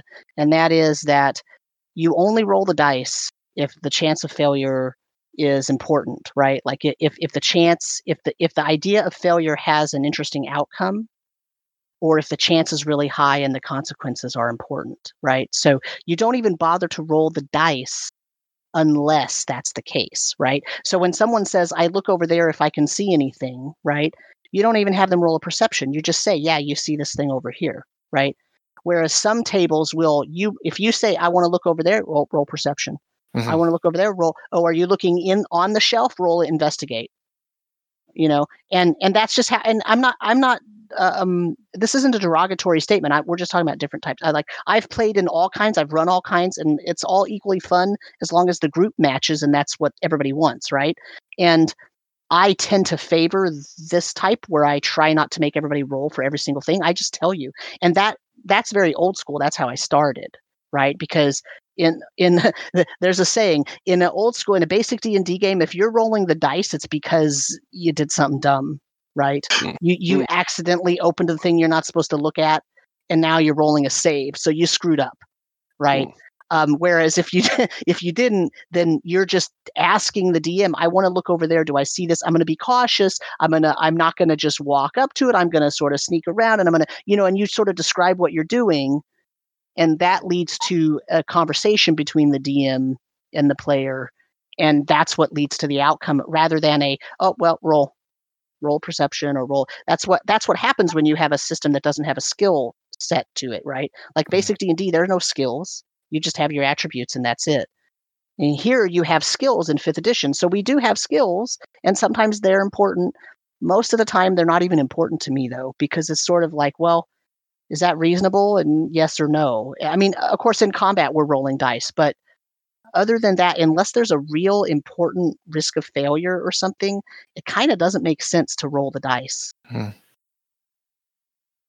I mean, look, if somebody's saying, well, I'm going to spend 3 hours searching for that secret door over there, I'm just going to say, okay, you don't find it after 20 minutes because there's nothing there. Or, you know what, you search, there's something there, it looks like a secret door, it took you 30 minutes to find it, right? Like, why have you roll perception if you're going to spend as much time as you want in order to find it? Yeah. I've been trying that out more. But I also figure that, like, for me, like making the DCs and stuff kind of has always been like too complicated for me. And I noticed that my style of like, if I make someone roll for it, it's because of I'm looking for a degree of success more than whether you succeeded or failed. Just, you rolled really high, so you found this much, or you rolled low, so you see what a normal person would see when looking through this place. And not so much. Or it took you longer versus taking. Or it took you longer, or whatever. Like but not so much like binary, you passed or failed, because that would require me selecting a DC. And then there's a chance that, hey, there were some clues in there that I really want you to find. So those you're going to find anyways, because I need you to find them. But let's see if you find something else. Yeah. That kind of ties back to the old concept of like what was it, like taking 10 or taking 20. Essentially, Right. you don't roll. Just so you take as much time as you need to succeed, and then the game says, okay, you succeed, and this is how much time it took you, and here's what maybe happens in the meantime. Like I've seen in so many modules, like not official modules necessarily, but so many modules where they put stuff that has a succeed or fail with a DC that if they fail, it kind of stopgaps them. And you can't continue the adventure because they failed. So now what? And that's not fun. Like, oh, you didn't open the door. There is no way past this point. Yeah. So now what? You're just going to go home? Talked about like, a little bit, like a couple sessions ago, about like the concept of failing forward, where it's, even if you're trying to do something that you don't succeed on it, it's still, the failure still leads to some other route of investigation, or something that still lets you progress, try to move forward and make some kind of progress. You fail to open the door, the floor below you breaks, and you find a tunnel. Good. Yeah. Right. I played a campaign once with a system called Trail of Cthulhu. I don't know if you're familiar with it. It was very unique in that it tries to address this problem, because in Call of Cthulhu, it's a very interesting game where there's a lot of clues laid out. And if you fail to get any one of those clues, you're missing a major component of solving the problem. So the way they tried to get around that is you have these points that you spend that are allocated to different skills, and they're basically like automatic success points, and you just make a choice that, oh, this one lets me pick a lock. So I spend one of my pick a lock points and I automatically succeed, and I pick the lock and I get whatever clue is associated with it. So it's trying to like alleviate the dice roll that goes bad, and then you just have to know in what circumstance to try to use your points. Mm-hmm. It was hard. I mean, a lot of people didn't take to it, but I thought it was a unique system that tried to.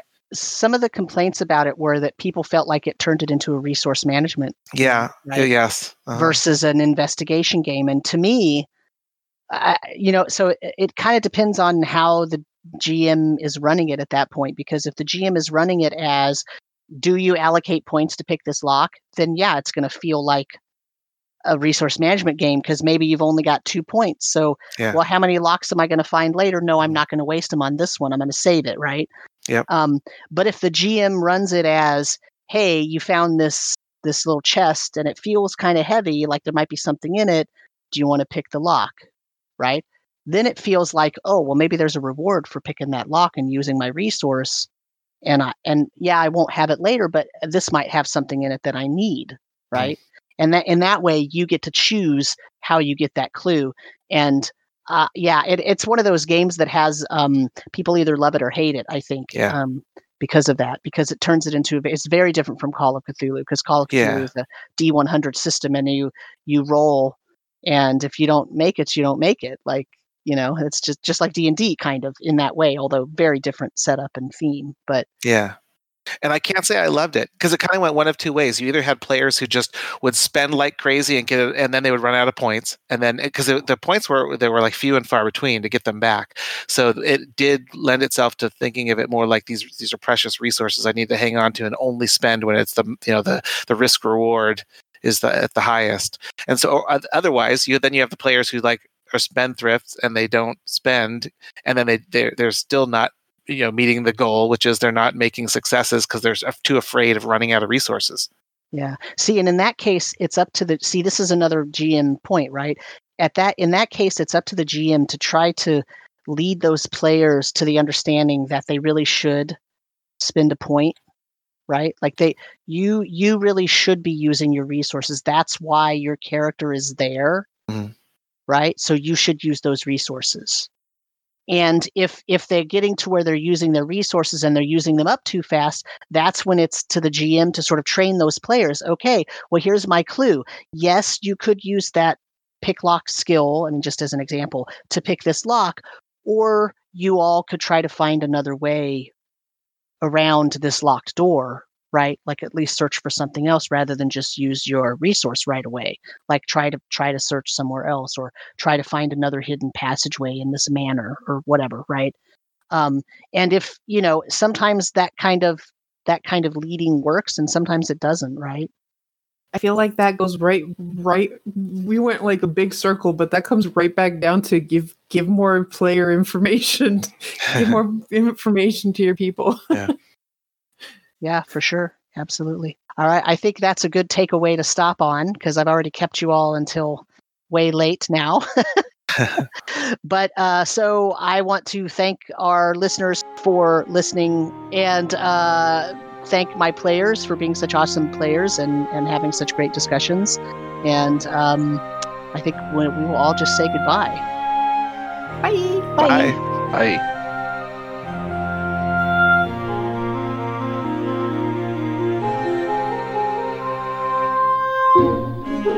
Bye.